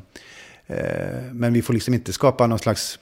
när man börjar censurera i konstnärliga uttryck och sådär, då är vi illa ute liksom. Det är farligt. Alltså Tintin i Kongo eller liksom... Ja, vad som helst liksom, att det är klart att det finns ju konstnärer och författare och journalister eller skådespelare, vad som helst, som kan göra saker som kan verka anstötande eller kan verka liksom, det där var väl på gränsen eller så här. Ja, men då är det ju på gränsen. Men bra, då är vi överens om det. Då tycker vissa det, andra tycker inte det, andra tycker att det var viktigt, och andra ser den här berömda sketchen om som Lorry, som Dalle gjorde i Lorry, när all skit försvinner. Det är någon slags fejkad reklamfilm, 60-tals reklamfilm, med en sån här hemmafru med papiljotter i håret och som har reklam för en sprayflaska och som sprayar bort då är en invandrare med en spray. Och så blir det ett jätterabalder om, som ju var en drift med det, att så där finns det folk som skulle vilja ha en sån sprayflaska. Alltså hur den här dolda vardags liksom, rasismen väldigt tydligt tyckte jag, men bara för att det nämns så är det liksom, det blir ett stort kors över att nej, slå för dövat, och fy vad hemskt och vad oansvarigt och allt sådär. Utan analysera liksom, vad riktar sig den där sketchen till, eller vad driver man med och sådär. Så att, utan vad jag menar är liksom att det är farligt när vi börjar liksom censurera oss själva. Och jag gör en monolog i revyn nu där som heter Den folkvalde politikern. Han försöker hålla ett tal och censurerar sig själv hela tiden. Och ju mer han censurerar sig själv, desto mer större misstag gör han. Och han säger ord han inte får säga. Han säger, alltså, det slutar i kaos fullständigt. Hans tal raseras fullständigt. Och man märker på publiken hur laddat det där är. Och hur de liksom... det är lite grann, det är våran samtid. Att det är jobbigt att vara politiker. Det är jobbigt att vara offentlig överhuvudtaget, tror jag. Sådär. Så var det ju inte kanske på 80-talet eller 80-90-talet när vi höll på som värsta 90-talet. Alls lika liksom passa in och så. Jag är inte säker på att SVT hade satsat pengar på en produktion som var bara män 2016. Nej, det tror jag inte. Nej, och inte så fria tyglar heller. Vi hade helt fria tyglar faktiskt. De sa bara så länge det blir bra. Hade det inte blivit bra, då hade de kunnat bara säga det här kan vi inte sända naturligtvis.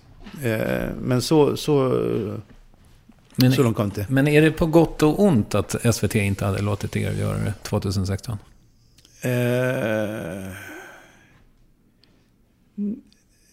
Jag vet inte. Alltså, så länge om någonting blir bra så ska man ju inte kväva det. Alltså, jag förstår inte den... Då har jag svårt att se att det skulle vara någon fördel med att nej, det här är bra, men det här kan vi inte göra för ni är, vad nu är, 5 killar. Det blir väldigt konstigt. Alltså, det förstår jag inte riktigt. Kanske att man då, om man nu bara har x antal minuter av sändningstid, så kanske man vill se någonting med... Ja, men då finns det finns ju kvar av sändningstiden av kvällen. Andra program. Så att, nej, jag förstår inte det riktigt. Alltså, nej, men ni får inte spela tjejer här i ert handbollslag här nu, för det är för att få killar med i ert lag. Ja, men det är ett damlag. Ja, men det kan vi inte. Jag vet inte var man ska dra gränsen riktigt. Alltså... Kallar du dig för feminist? Nej. Varför inte? Nej, absolut inte. Inte där det finns dumhet försöker jag passa mig för. Jag försöker se mig som humanist i så fall. Feminist är alldeles för laddat med dumhet. Då vill jag att alltså, kvinnors rättigheter och så är viktigare än feminism. Jag slog upp feminism och det står så här att det är en samling rörelser och ideologier vars målsättning är att alla oavsett kön ska ha samma rättigheter, möjligheter och skyldigheter, och där feminismen verkar för kvinnors politiska, ekonomiska och sociala rättigheter. Det kan man väl skriva under på? Ja, men det är inte det. Okej. Det är som att säga att det finns säkert massa vackra beskrivningar på andra. Nej, men alltså, så länge det ser ut som det gör så kan jag inte skriva under på det. Utan då... Det där är ju samma beskrivning, det är ju humanism också. Om du slår upp humanism så står det samma sak där. Då väljer jag hellre det ordet. Som är liksom... Står för alla människor, alla liksom... Människors lika värde och sådana saker. Grundvärderingar som är viktiga. Men där liksom... elitismen kommer in och där liksom trångsyntheten kommer in och där kategoriseringar kommer in och där då är inte jag med. Alltså nej. All right. Du, jag tror vi är klara. Vill du rekommendera något? Oh ja. Jag vill rekommendera att jag vill rekommendera överhuvudtaget lättöl som dryck. Du får köra bil, det är gott, släcker törsten, och lägg den gärna i frysboxen precis innan du steker fläsket och gör en riktigt god stekfläsk med löksås, och sen tar du fram lättölen och häller upp i ett glas som också har legat i frysen. Då får du känna på livets goda. Okej. Vem tycker att jag ska intervjua i Värvet? Ja, intressant. Jag skulle intervjua en person som som Reine Brynolfsson till exempel. En skådespelare som är så oerhört i sig själv. Alltså som verkligen som är intressant att skrapa på ytan på. Som är så explosiv och rolig att spela med och fantastisk på alla sätt. Men han är en ganska märklig person. Okej. På vilket sätt? Nej, men han mystisk. Jag skulle ställa en konstiga frågor som varför låter du så där när du pratar? Varför... Hur låter han när han pratar? Ja, men han har så här lite, han fnissar sig lite så med dålig självförtroende, som att han är lite, han låter som en yxmördare liksom på något sätt, fast han är oerhört snäll och ser väldigt timid ut, men han är väldigt komplex, väldigt motsägelsefull person. Ska jag försöka få till det? Ja, gör det. Ja. Tusen tack för att du kom.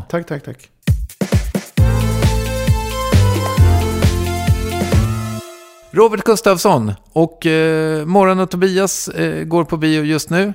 Och i jul har 101-åringen som smet från notan och försvann premiär på bio. Revyn som vi pratar om, den går ju alltså på Oscarsteatern i Stockholm. Exakt just nu. Nästa vecka kommer Peter Lemark hit. Vi hörs då. Puss och kram. Hej då.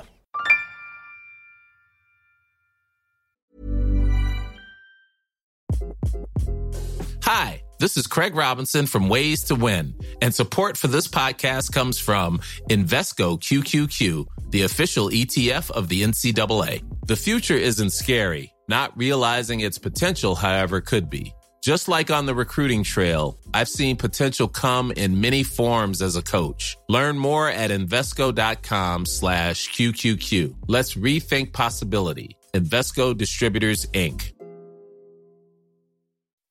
When you make decisions for your company, you look for the no-brainers. If you have a lot of mailing to do, Stamps.com is the ultimate no-brainer. Use the Stamps.com mobile app to mail everything you need to keep your business running with up to 89% off USPS and UPS. Make the same no-brainer decision as over 1 million other businesses with Stamps.com. Use code PROGRAM for a special offer. That's Stamps.com, code PROGRAM.